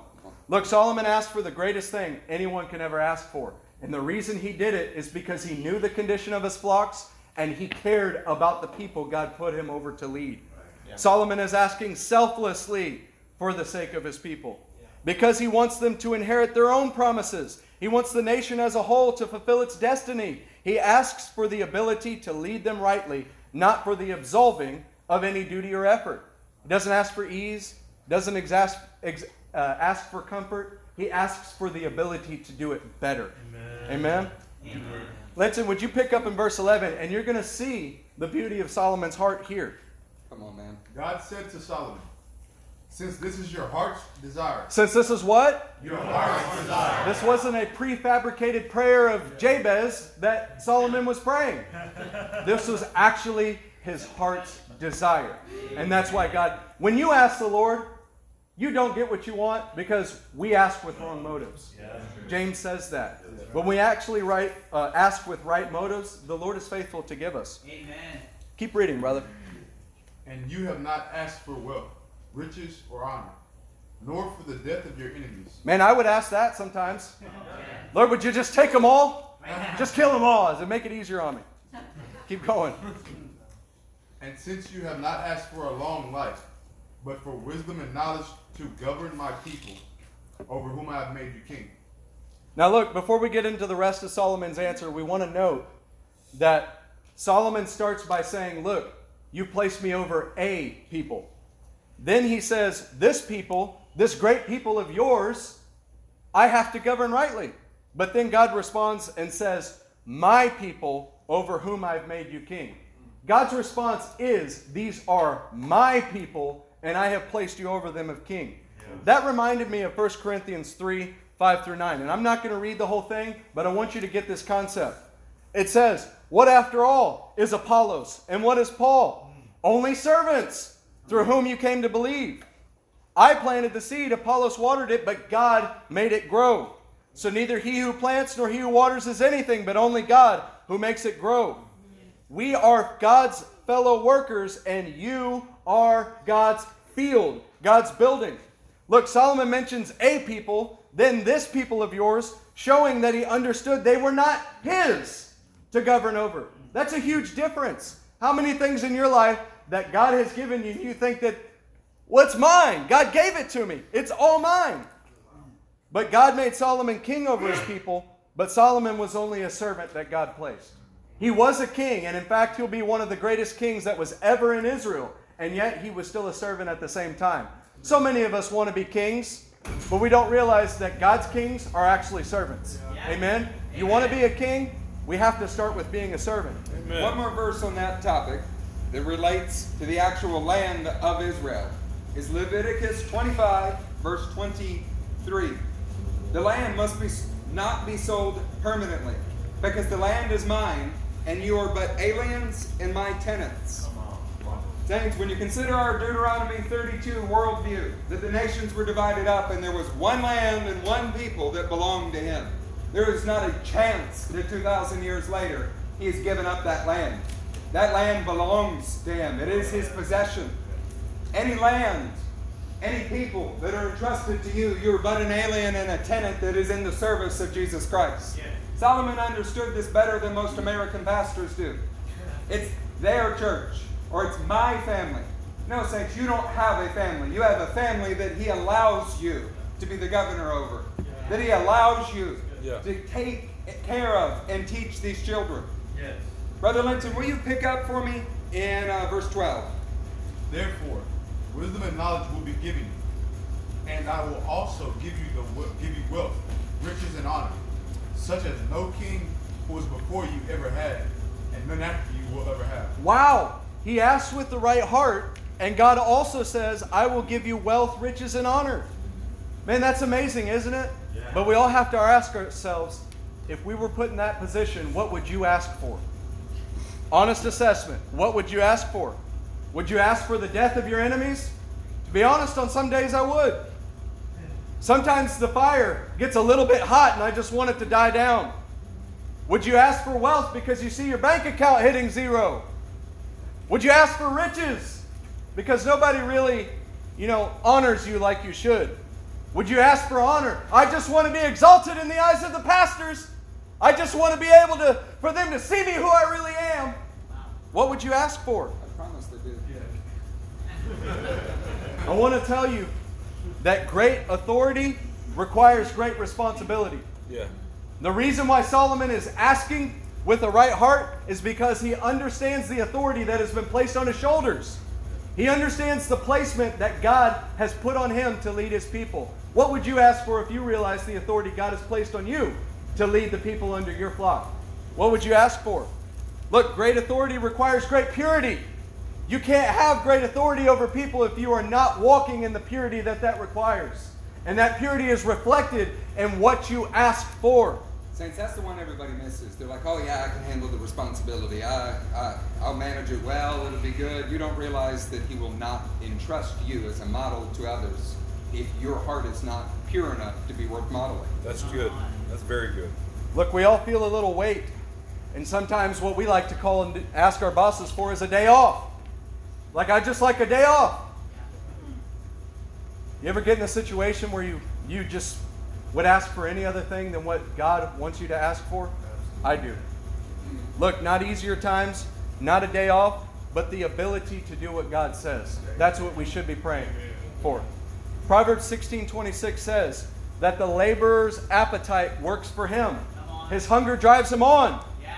Look, when we are in a position that we can't handle in our own strength and our heart's desires are right, it does something inside of us. Yeah. When Solomon is in the position, he's like, Lord, these people are so great. This temple is so great I have to build. I have to lead these people to a glorious inheritance. His heart starts getting right. Look, when you realize the weight that's been placed on you, do you tend to pray a little bit more? Yeah. When you start to feel the weight of your calling on your shoulders, do you start to pray more? Yeah. Do you start to ask God for the right things? Man, I welcome adversity in my life because it cleans up my prayer life, honestly. I find myself praying things that are not God's will. But the moment that suffering, the moment that adversity, the moment the weight of authority is placed on my shoulders, I start to get things a little bit right. Honestly, it's how we get pure. It's by engaging in the work and the load and the weight that God has called us to when it hurts. You want a pure heart? Then do it when it hurts. Yeah. It's God's opportunity to purify your life. Invite it. Long for it. Look, we need to hunger for what is actually important and not just what we want. Sometimes we have hungering for junk food inside of us, and all it is just mixing you up for what you actually should be hungering for. The truth is, some of us would be a lot further in our callings and what God wants to do if our hungers were just cleaned up and purified. What starts to distract us is, man, so-and-so got a new truck. I think I need a new truck. But wait a second, I can't get a new truck unless I get a new job. Well, I'm going to have to bounce on the one God told me to stay at and go get a new job. And before you know it, your mind's all mixed up. Hey, listen, as we transition to verse 13, I want to take a simple example that I know you're going to be familiar with and think about the purity of it. Eleazar knew he was just a servant. He worked for Abraham. He was not going to inherit his master's house, not with God's promises coming true. And yet the man labored to see God's promises come to pass. And he labored to find a wife for his master's son. You realize that master's son took his place, and that if he didn't exist, he would have inherited everything? Mm-hmm. His one and only prayer was that God might grant him success for the sake of his master so that God's promises would be fulfilled. Amen. Listen, saints, we got too much of our own self in this. Even when we think we're not being selfish, when you're trying to accomplish the will of God and it's about you, you're being selfish. Yeah. It's about His promises standing. Our hunger should be for God's glory, not just as some strange little note to justify why we just did something. It ought to be a real driving factor. Look, Listen, Solomon's desire and Eleazar's desire was to do good for the people. That's what drove them on. This is the finest moment in Solomon's life. And this is the finest moment. pinnacle. This is the finest moment in your life. When you're actually emptied of all selflessness and you genuinely want to do something good for the Lord's people, that is when the Lord can actually use you. Was he, you think, once he had everything that he's going to have in the coming chapters and verses, was he closer to the Lord in this moment when he was crushed and God came near to him, or when he had everything he wanted? Crushed. That's something for us to evaluate. The most shining moment of Solomon's life when he was crushed and just hungry for God's glory. Amen. Hey, verse 13. Then Solomon went to Jerusalem from the high place at Gibeon, from before the tent of meeting. He reigned over Israel. Saints, it's 9:17, and we have 3 more verses with you. Linton, read it one more time for me. Stand up and read it if you'll help me out tonight. Then Solomon went to Jerusalem from the high place at Gibeon, from before the tent of meeting, and he reigned over Israel. Saints, we have to get up from the altar and do the work. We have to get up from the altar tonight and do the work. Yes. I want you to brace with sin that you have not dealt with it at the altar. But saints, you were never intended to repetitively go to the altar about the same issue. You were never intended to receive a revelation from God and fail to get up and do the work. Listen, he did not linger. He did not ask again. He didn't need 77 confirmations from God to do what he knew was right. Him saying it to you once is enough. Somebody say once. Once. Listen, in Exodus 14, verse 15, the Lord says to Moses, "Why are you crying out to me? Move out! I've already spoken." Come on. Yeah. Saints, there's an abundance of revelation in this house. There's an abundance of the Word of God, but we got to get up and move out. Amen. Joshua 7, 10 through 11, the Lord says to Joshua, "Get up and deal with the problem, son. It's enough. I've spoken to you. My Spirit is here. Act and fix the problem." Amen. We do not need more affirmation. We do not need more repetitions. When God spoke to you once, that was enough. Don't test Him.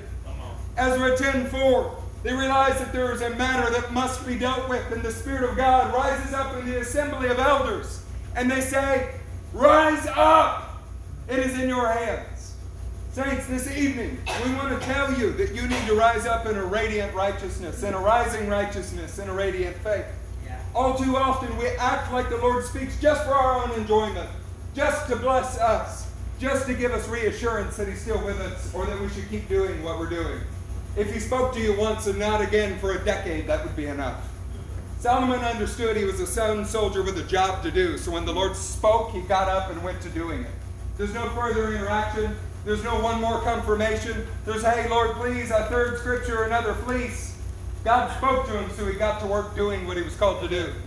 Oh, but the task that I have at hand, it's huge. I really need to be sure. Saints, he was building the temple of God on earth and was responsible for a nation. Please don't tell me that what you had even compares. Listen, our pastors have preached extraordinary messages. We went through a Cloudy Days message where we celebrated the life of Daniel Smith, and we realized what looks cloudy to some men is glory to us. I want to tell you, move out from the cloud of despair and into the cloud of glory. Amen. It's time that we get up and walk in a radiant hope. Not just know about it, but get up and walk in it tonight. Amen. That we rise up in righteousness. That we do not allow what yesterday was to become tomorrow. Saints, I want to be increasingly pure. I want to be the righteous son that He's called me to be. And I know you do too. But some courage is going to have to rise in your heart. Do not accept from your own life the status quo. Do not accept from your sons the status quo. Amen. It is not acceptable that we are the same human beings we were a week ago, much less worse off. There ought not be a day when we are lingering in despair or lingering in what God has already spoken. Hey, has He spoken to you in this house? Yes. Then we have something to get up and do right now until it is accomplished. Hey, has anybody in this room received a word from the Lord? Yes. Okay, has anybody in this room maybe received 5 words from the Lord that you can write down? Yes. Has anybody in this room received maybe 10 words from the Lord that you can write down? You've already received more than what is recorded of Abraham getting, and look what he did. Amen. Abraham got up with what he had. He did not waver in unbelief. He did not stagger in loss of hope, but he did what God told him to do. We have got to get that inside our soul. Come on, If is that God, breathing in somebody tonight? if You God guys speaks feel to that? you one time, his words are true and just. That's all you need. You can live 10 years refreshing that same word in your heart and soul. Look, Solomon asked for the ability to lead for the good of the people. Everybody say the good of the people. The good of the people. He wanted to do right for the good of the people. And then he gets up and goes to Jerusalem. Verses 1 to 13 are an amazing start to his kingship, aren't they? Yeah. Wouldn't you say that's an incredible start to his kingship? Yes. But from verse 14 on, we're going to see a decline in the rest of his reign. Of course, there will be no other king as great as Solomon. Of course, he is going to build great things, but his personal state is going to falter a little bit. Linton, would you read for us the verse 14 to the end of the chapter? Solomon accumulated chariots and horses. He had 1,400 chariots and 12,000 horses, which he kept in the chariot cities and also with him in Jerusalem. The king made silver and gold as common in Jerusalem as stones, and cedar as plentiful as sycamore fig trees in the foothills. Solomon's horses were imported from Egypt and from Cuba. The royal merchants purchased them from Cuba. They imported a chariot from Egypt for 600 shekels of silver and a horse for 150. They also exported them to all the kings of the Hittites and the Arameans. So saints, in chronology, Solomon's life is not declining right now. This is Ezra's perspective. Ezra knows the end from the beginning and what happens with Solomon and his son. And right after the great moment where God spoke to him and empowered him, he begins to let us know what seeds inside of Solomon's heart led him to the place that he finishes it. I assure you right now, the 17 to 18-year-old guy, the 20-year-old guy, maybe we're a couple more years, 22, had not yet made cedar more common than sycamore fig trees. Had not yet traded that far, but he would. Ezra wants you to know in the very first chapter of 2 Chronicles, the things that can corrupt your heart and keep you from finishing better than you started. Yeah. He's cueing us in. Yeah. We have one slide before we continue that I want to show you. This is in Alex Acts. And there was an exodus of the horses to Solomon from Egypt, and by the value of the merchants, so on and so on through the chapter. When the Hebrews were translating this for the Greeks, and they wanted them to understand exactly how many horses, they said an exodus, just to make the point clear. We're not talking about like a truckload. We're not talking about herds. We're talking about a mass exodus of horses to Solomon's stables. It's good. You understand? Yeah. Look, I'm going to read. Most of you know this, but we're going to dig into it anyway, because we want to see exactly what kept Solomon from finishing better than he started. Amen. In verses 14 through 17, there are very clear seeds like Judah mentioned. Those seeds come from Deuteronomy 17, verse 14 through 20. Many of you are familiar with this passage, but I want you to see side by side what Solomon did versus what he was warned not to do. Just stay in your Bible right where you're at. You can read it on the screen. When you enter the land the Lord your God is giving you, and have taken possession of it and settled in it, and you say, "Let us set a king over us like all the nations around us," be sure to appoint over you the king the Lord your God chooses. See, God had a king in mind, and that was David. They asked for a king, and he knew that they were going to ask for a king. So God prepared special circumstances for that king, because he knew he was coming. He must be from among your own brothers. Do not place a foreigner over you who is not a brother Israelite. The king, moreover, must not acquire great number of horses for himself, or make the people return to Egypt to get them. Where did they get the horses? Egypt. Where did Solomon get his horses? Egypt. God warned them not to go back to Egypt for horses. For the Lord has told you, you are not to go back that way again. He must not take many wives. What Solomon do? Take many wives. Yep. Or his heart will be led astray. He must not accumulate large amounts of silver and gold. What did Solomon do? He made it as common as wood and stone. Man, God gave these specific instructions for the king and the king alone. Specific instructions written down in the Word of God to guide the king's heart. There is no way that this escaped Solomon's notice. And just like us, there are so many instructions written down in the law that cannot escape our notice because they're written in the Peshat, just like this. We might think they're darashes or remezes, but they're written in the Peshat. This did not escape Solomon's notice. No. Seeds were planted that crippled him and caused his heart to go astray. Real quick, how many men have you known that were faithful to the Lord and then they got everything that they ever wanted and their faith quickly dwindled? Many. God put this scripture in the text because he knew that if the king got everything he wanted, he might be led astray. God told Solomon that he would give him wealth. God told him he would give him wealth and honor because Solomon had a concern for the people first. That's why God said he would give him those things, because his concern was for the people. Man, that's good. What happened to Solomon? These wealth, riches, horses took away his desire for the people. And it led his heart astray to where he no longer was concerned for leading the people. He was concerned about his own wealth and honor. Man, it's dangerous to lose your concern for the body and the flock of God. It's dangerous to lose your concern for your children, because seeds will be planted into just having a better job, a better retirement. Solomon was concerned for the people, and God told him he would give him wealth and honor, but in the end, those things crippled his desire for the people. Look, you all know what Solomon did with these things in the end. Judah, read verse 18 through 20. When he takes the throne of his kingdom, he is to write for himself on a scroll a copy of this law, taken from that of the priests who are Levites.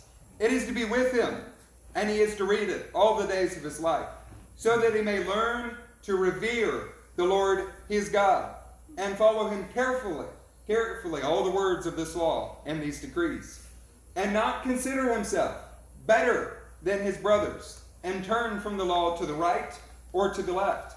Then he and his descendants will reign a long time over his kingdom in Israel. Solomon was to have this written and on him at all times. Saints, no matter where you look, the root of every fallen pastor, of every fallen husband that you will ever meet, is because they departed from the law.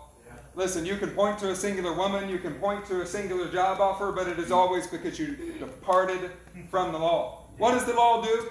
It inclines the heart. How did Solomon start? With a heart that was pure. But as he drifted from the law, his heart drifted from the Lord. Solomon had a great start because he had concern for God's people and his glory.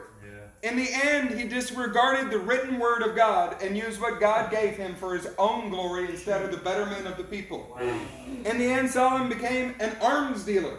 He took chariots from Egypt and sent them to kingdoms that would later raid, pillage, and destroy Jerusalem.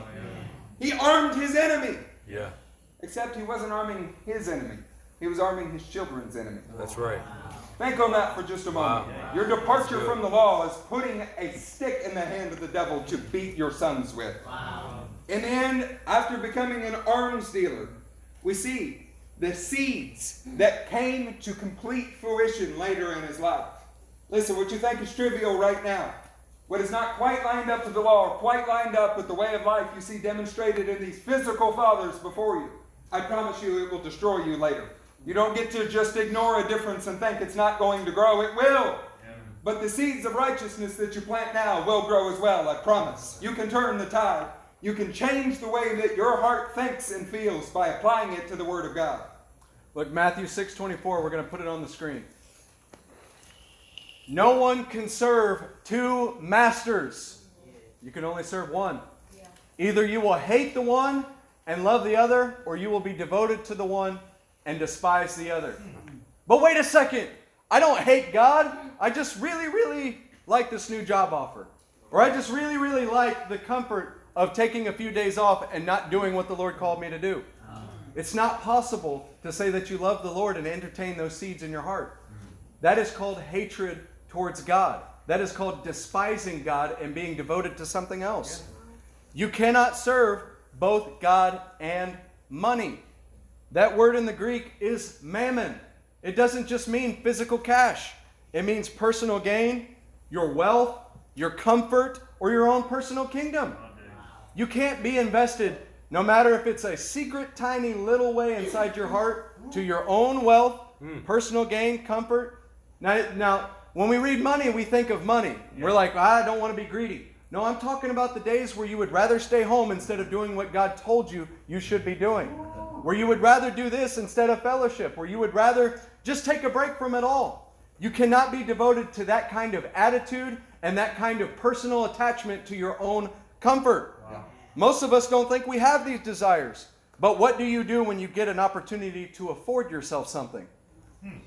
Most of us right now would say, no, I don't have a desire for great wealth and riches. And yet, what do you do in secret when you're afforded an opportunity? You cannot have any desire inside of you other than the desire for God's people to grow. Not yourself, not your own kingdom, but for God's people to grow and to honor the Lord. Look, the worst trap that men and women of God fall into is being deceived into using personal things, to using things that God gave you for the betterment of His people for your own personal gain. If God gave you something, it's not for you, it's for the people. Look, it's not your house. You may have signed the lease, but it is not your house, it's God's house. Yeah. Well, man, I don't want to invite people over. The house will get dirty and I got to put the kids to bed. It doesn't matter, it's God's house. It's not your money. So when God asks you to give it to one of His servants or to give it, that plunder from a supernatural victory, as a supernatural offering for the building of the temple, it's not yours anyway. Amen. He gave it to you. It's not your spouse. Yep. Man, I'm going to dig into that a little bit. It is not your spouse. God gave you that spouse. So if someone comes up and corrects your spouse and you say, hey, that's my wife, don't talk to her like that, you're just showing that you're embarrassed because you think she belongs to you and you feel like you did a bad job. It is not your spouse. What God says that your spouse should act like, it is His. It belongs to Him and it is His word. Look, it's not your car. It's not your car. You got a fancy brand new car? Who gave it to you? What is it supposed to be used for? It's supposed to be used for the Lord. It's not your kids. These are not your kids to do whatever you want with them. These are not your kids to defend from the rest of the body because I'm insecure about the way they're acting. These are the kids that God gave you, and you should be raising them exactly how God wants. Whether that means a word from a brother, whether that means a correction, or whether that means God tells you, hey, you're doing this wrong, you're going to have to change this a little bit. These are God's kids He gave you. Mind if I dig into these next two? Man, get it, Judah. I know you want to. Listen, I got a word of praise. Men like Carlos Rueda have intentionally had people in their homes when everyone is sick and no one wants to fellowship. Yeah. Because they know that their house belongs to the Lord. Amen. The things that we reserve, that we think we're just protecting, we're actually stealing from the Lord. It's an example worth following. The next one that we have on our list, just as we were talking, is days off. Hear me, single man. Hear me. You think it's your right to use your PTO for a Friday and take a day off. If you're actually working unto the Lord, it better be the Lord that directed you to take a day off.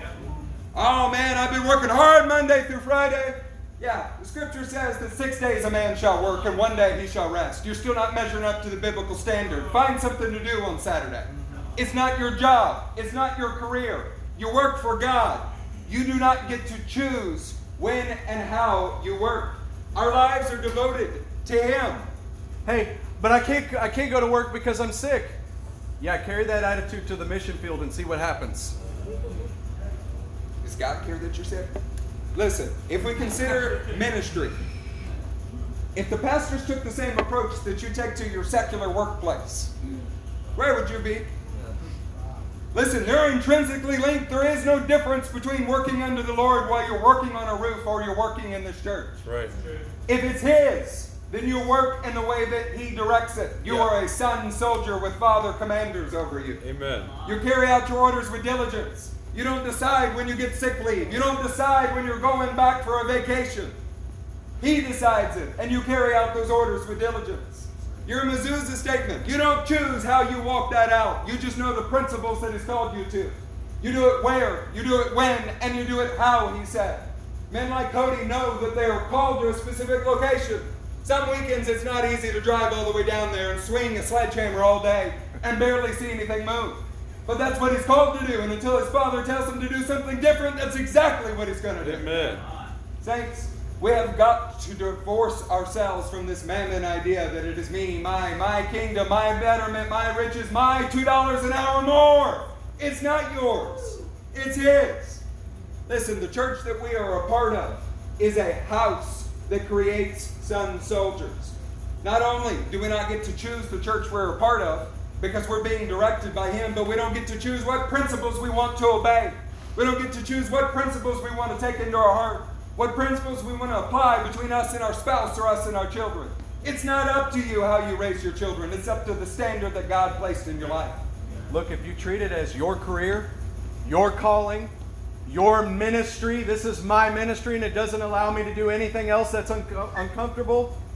If you treat it that way, if you get called to start a church, you'll start thinking that this is my church.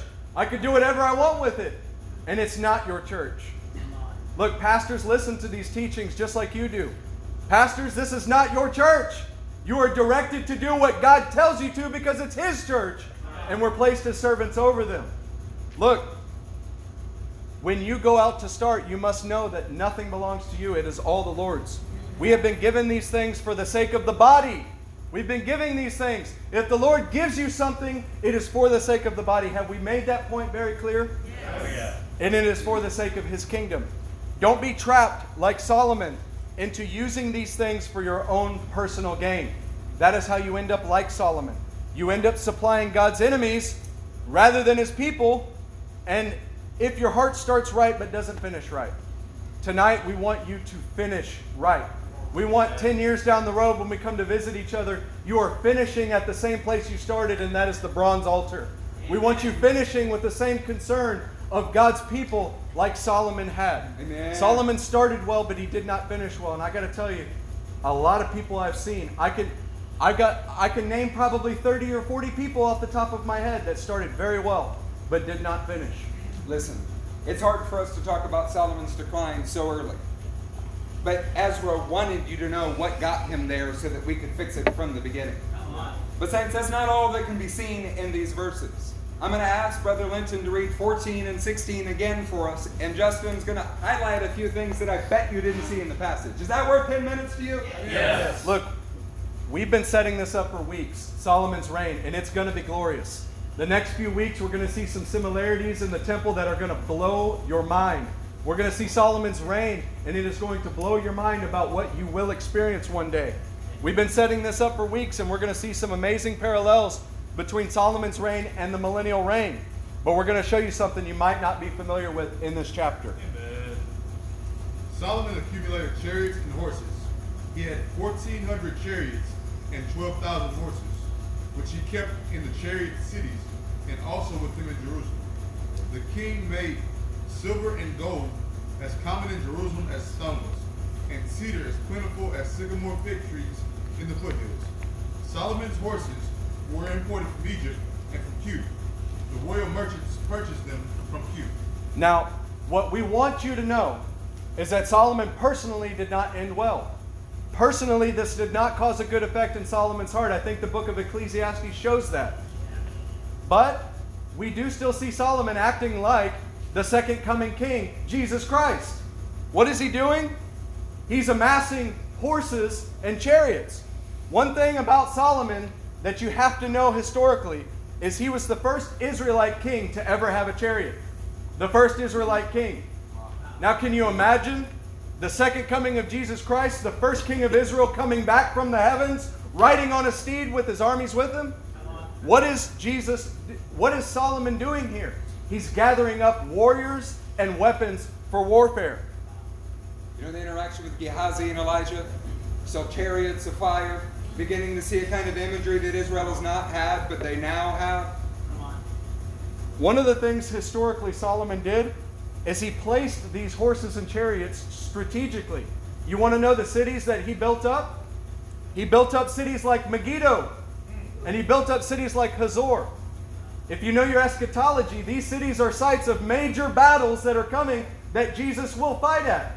And Solomon is fortifying these cities, probably because there's a shadow and type at play. This reminds me of Revelation 19:14. He's coming and his armies are with him. He's riding on the clouds and his armies are with him. And where will he fight? Megiddo, Armageddon. Hey, get verse 17 for us, brother. They imported a chariot from Egypt for 600 shekels of silver, and a horse for 150.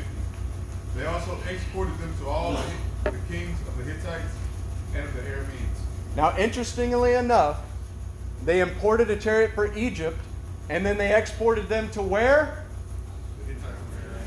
The Hittites and the Arameans. Hey, what do you have to import chariots and horses? A highway. Can anyone guess where the Hittites and the Arameans dwell? Assyria. Here you have chariots being exported, or imported rather, from Egypt all the way to Israel, and being exported all the way to Assyria. Does that remind anybody of a famous passage? Yeah. I think I'm just going to read it to you. Do it. Isaiah 19:23. In that day there will be a highway from Egypt to Assyria. The Assyrians will go up to Egypt, and the Egyptians to Assyria. The Egyptians and Assyrians will worship together. And that day Israel will be third along with Egypt and Assyria, a blessing on the earth. The Lord Almighty will bless them, saying, "Blessed be my people, Egypt my people, Assyria my handiwork, and Israel my inheritance." Even at the end of the days, Israel is his inheritance in the land and the people. He never gave up on them. But we are seeing a picture of what he will do with the nations. Look, it was always God's will for these things to be done through a Davidic son. And Solomon is typifying those things. And it's glorious, right? Yeah. This does not mean that Solomon did it rightly. Solomon did not finish well.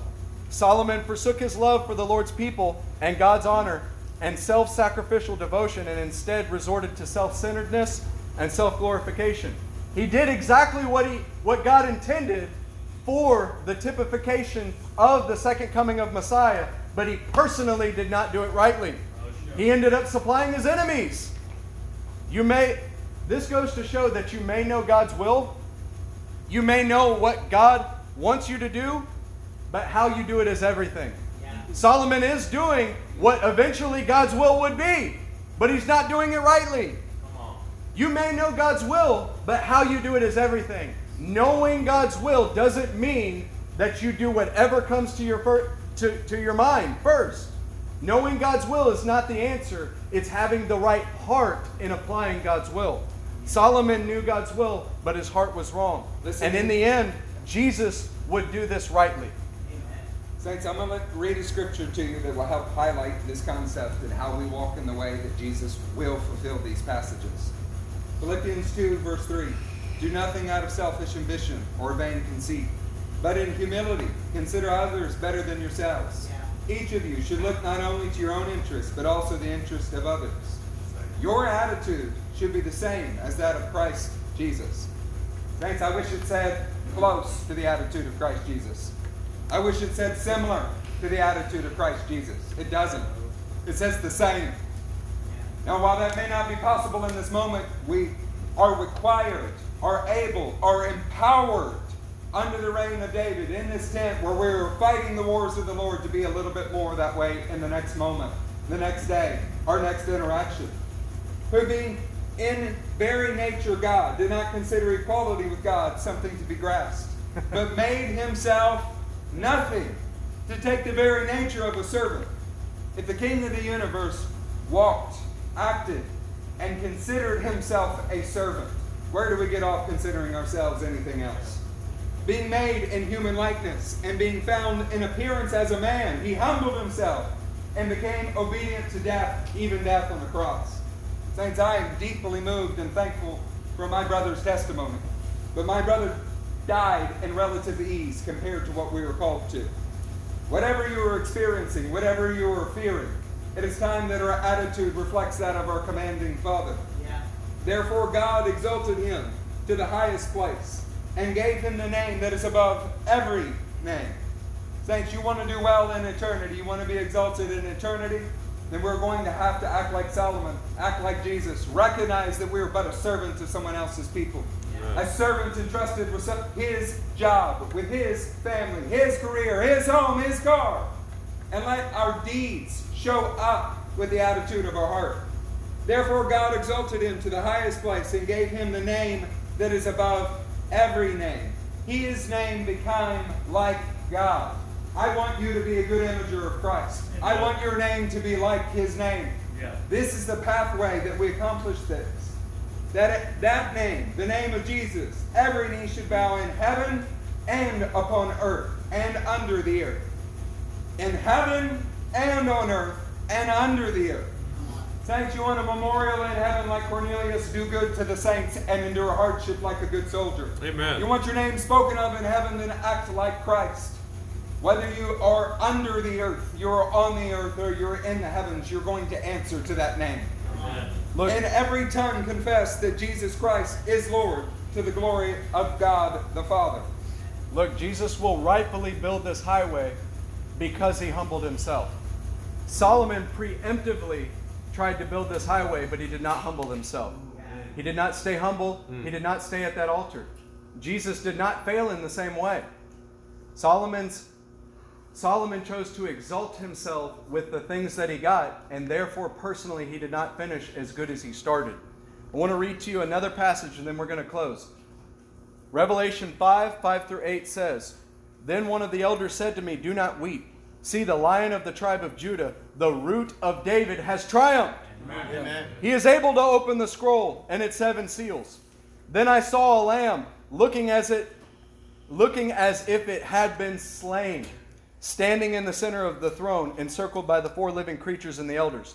He had 7 horns and 7 eyes, which are the 7 spirits of God sent out into all the earth. He came and took the scroll from the right hand of him who sat on the throne." Jesus will build that highway rightly. Jesus will have the authority to build that highway because he was slain. Not because he exalted himself, because he humbled himself. Because he came like a servant. That is how he will build it rightly. Solomon gave way to the seeds in his heart, and that crippled him in the end. He preemptively built that highway, but he did not do it rightly. Look, the lamb that is slain is the one with the authority. Come on, does anyone need to have a slaying experience in here? Yeah. If you want the authority to build this thing rightly, you're going to have to go through a slaughter of coming to the altar and repenting of your own sin, your own desire to want to do things out of your own wealth. You're going to have to lay it down.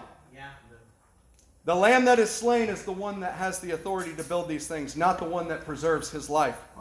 Jesus sacrificed to build God's temple. Will you?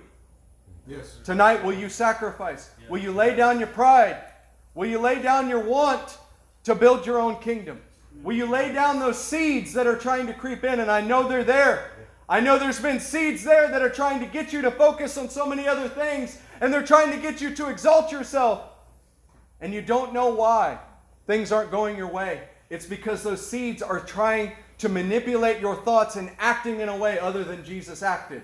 That is how you end your race, not finishing well. A couple things as we pray. Listen, we are called to a great work. The vast majority of you are in love with Jesus Christ and in love with where God has put you because your heart reflects Him. The majority should not be bullied by the few malcontents that are in a body that is otherwise righteous. Set a standard and expect the standard to be upheld. Amen. Relate to your fathers like God intends for you to relate to your fathers, and expect that those on your left and right do. Demonstrate that you have faith in God's process. In addition to that, let your service, let your heart, which the two are intrinsically linked, be representative of that of Christ, of one that only wants to build the kingdom of God. And I promise you will be successful to the end. We're going to have to do this 1,000 times. But our words now saying, "I will sacrifice like He did," are not sufficient. When we know the answer, we have to walk in it. And we're going to have to walk in it again and again if you want to finish your race like Elder Charlie. I desperately do. And I know I'm not there yet. We're not hammering you We're inviting you to do what we are doing. What is cutting my soul. What I'm bleeding about. What I realize is not there, and I need to get it right. Will you stand and begin to pray with us? Look, we're 2 hours and 20 minutes in. Let's just pray now. Father, Holy One, I thank you for the opportunity to stand here with brothers that are willing to sacrifice for your name. Jesus, that your kingdom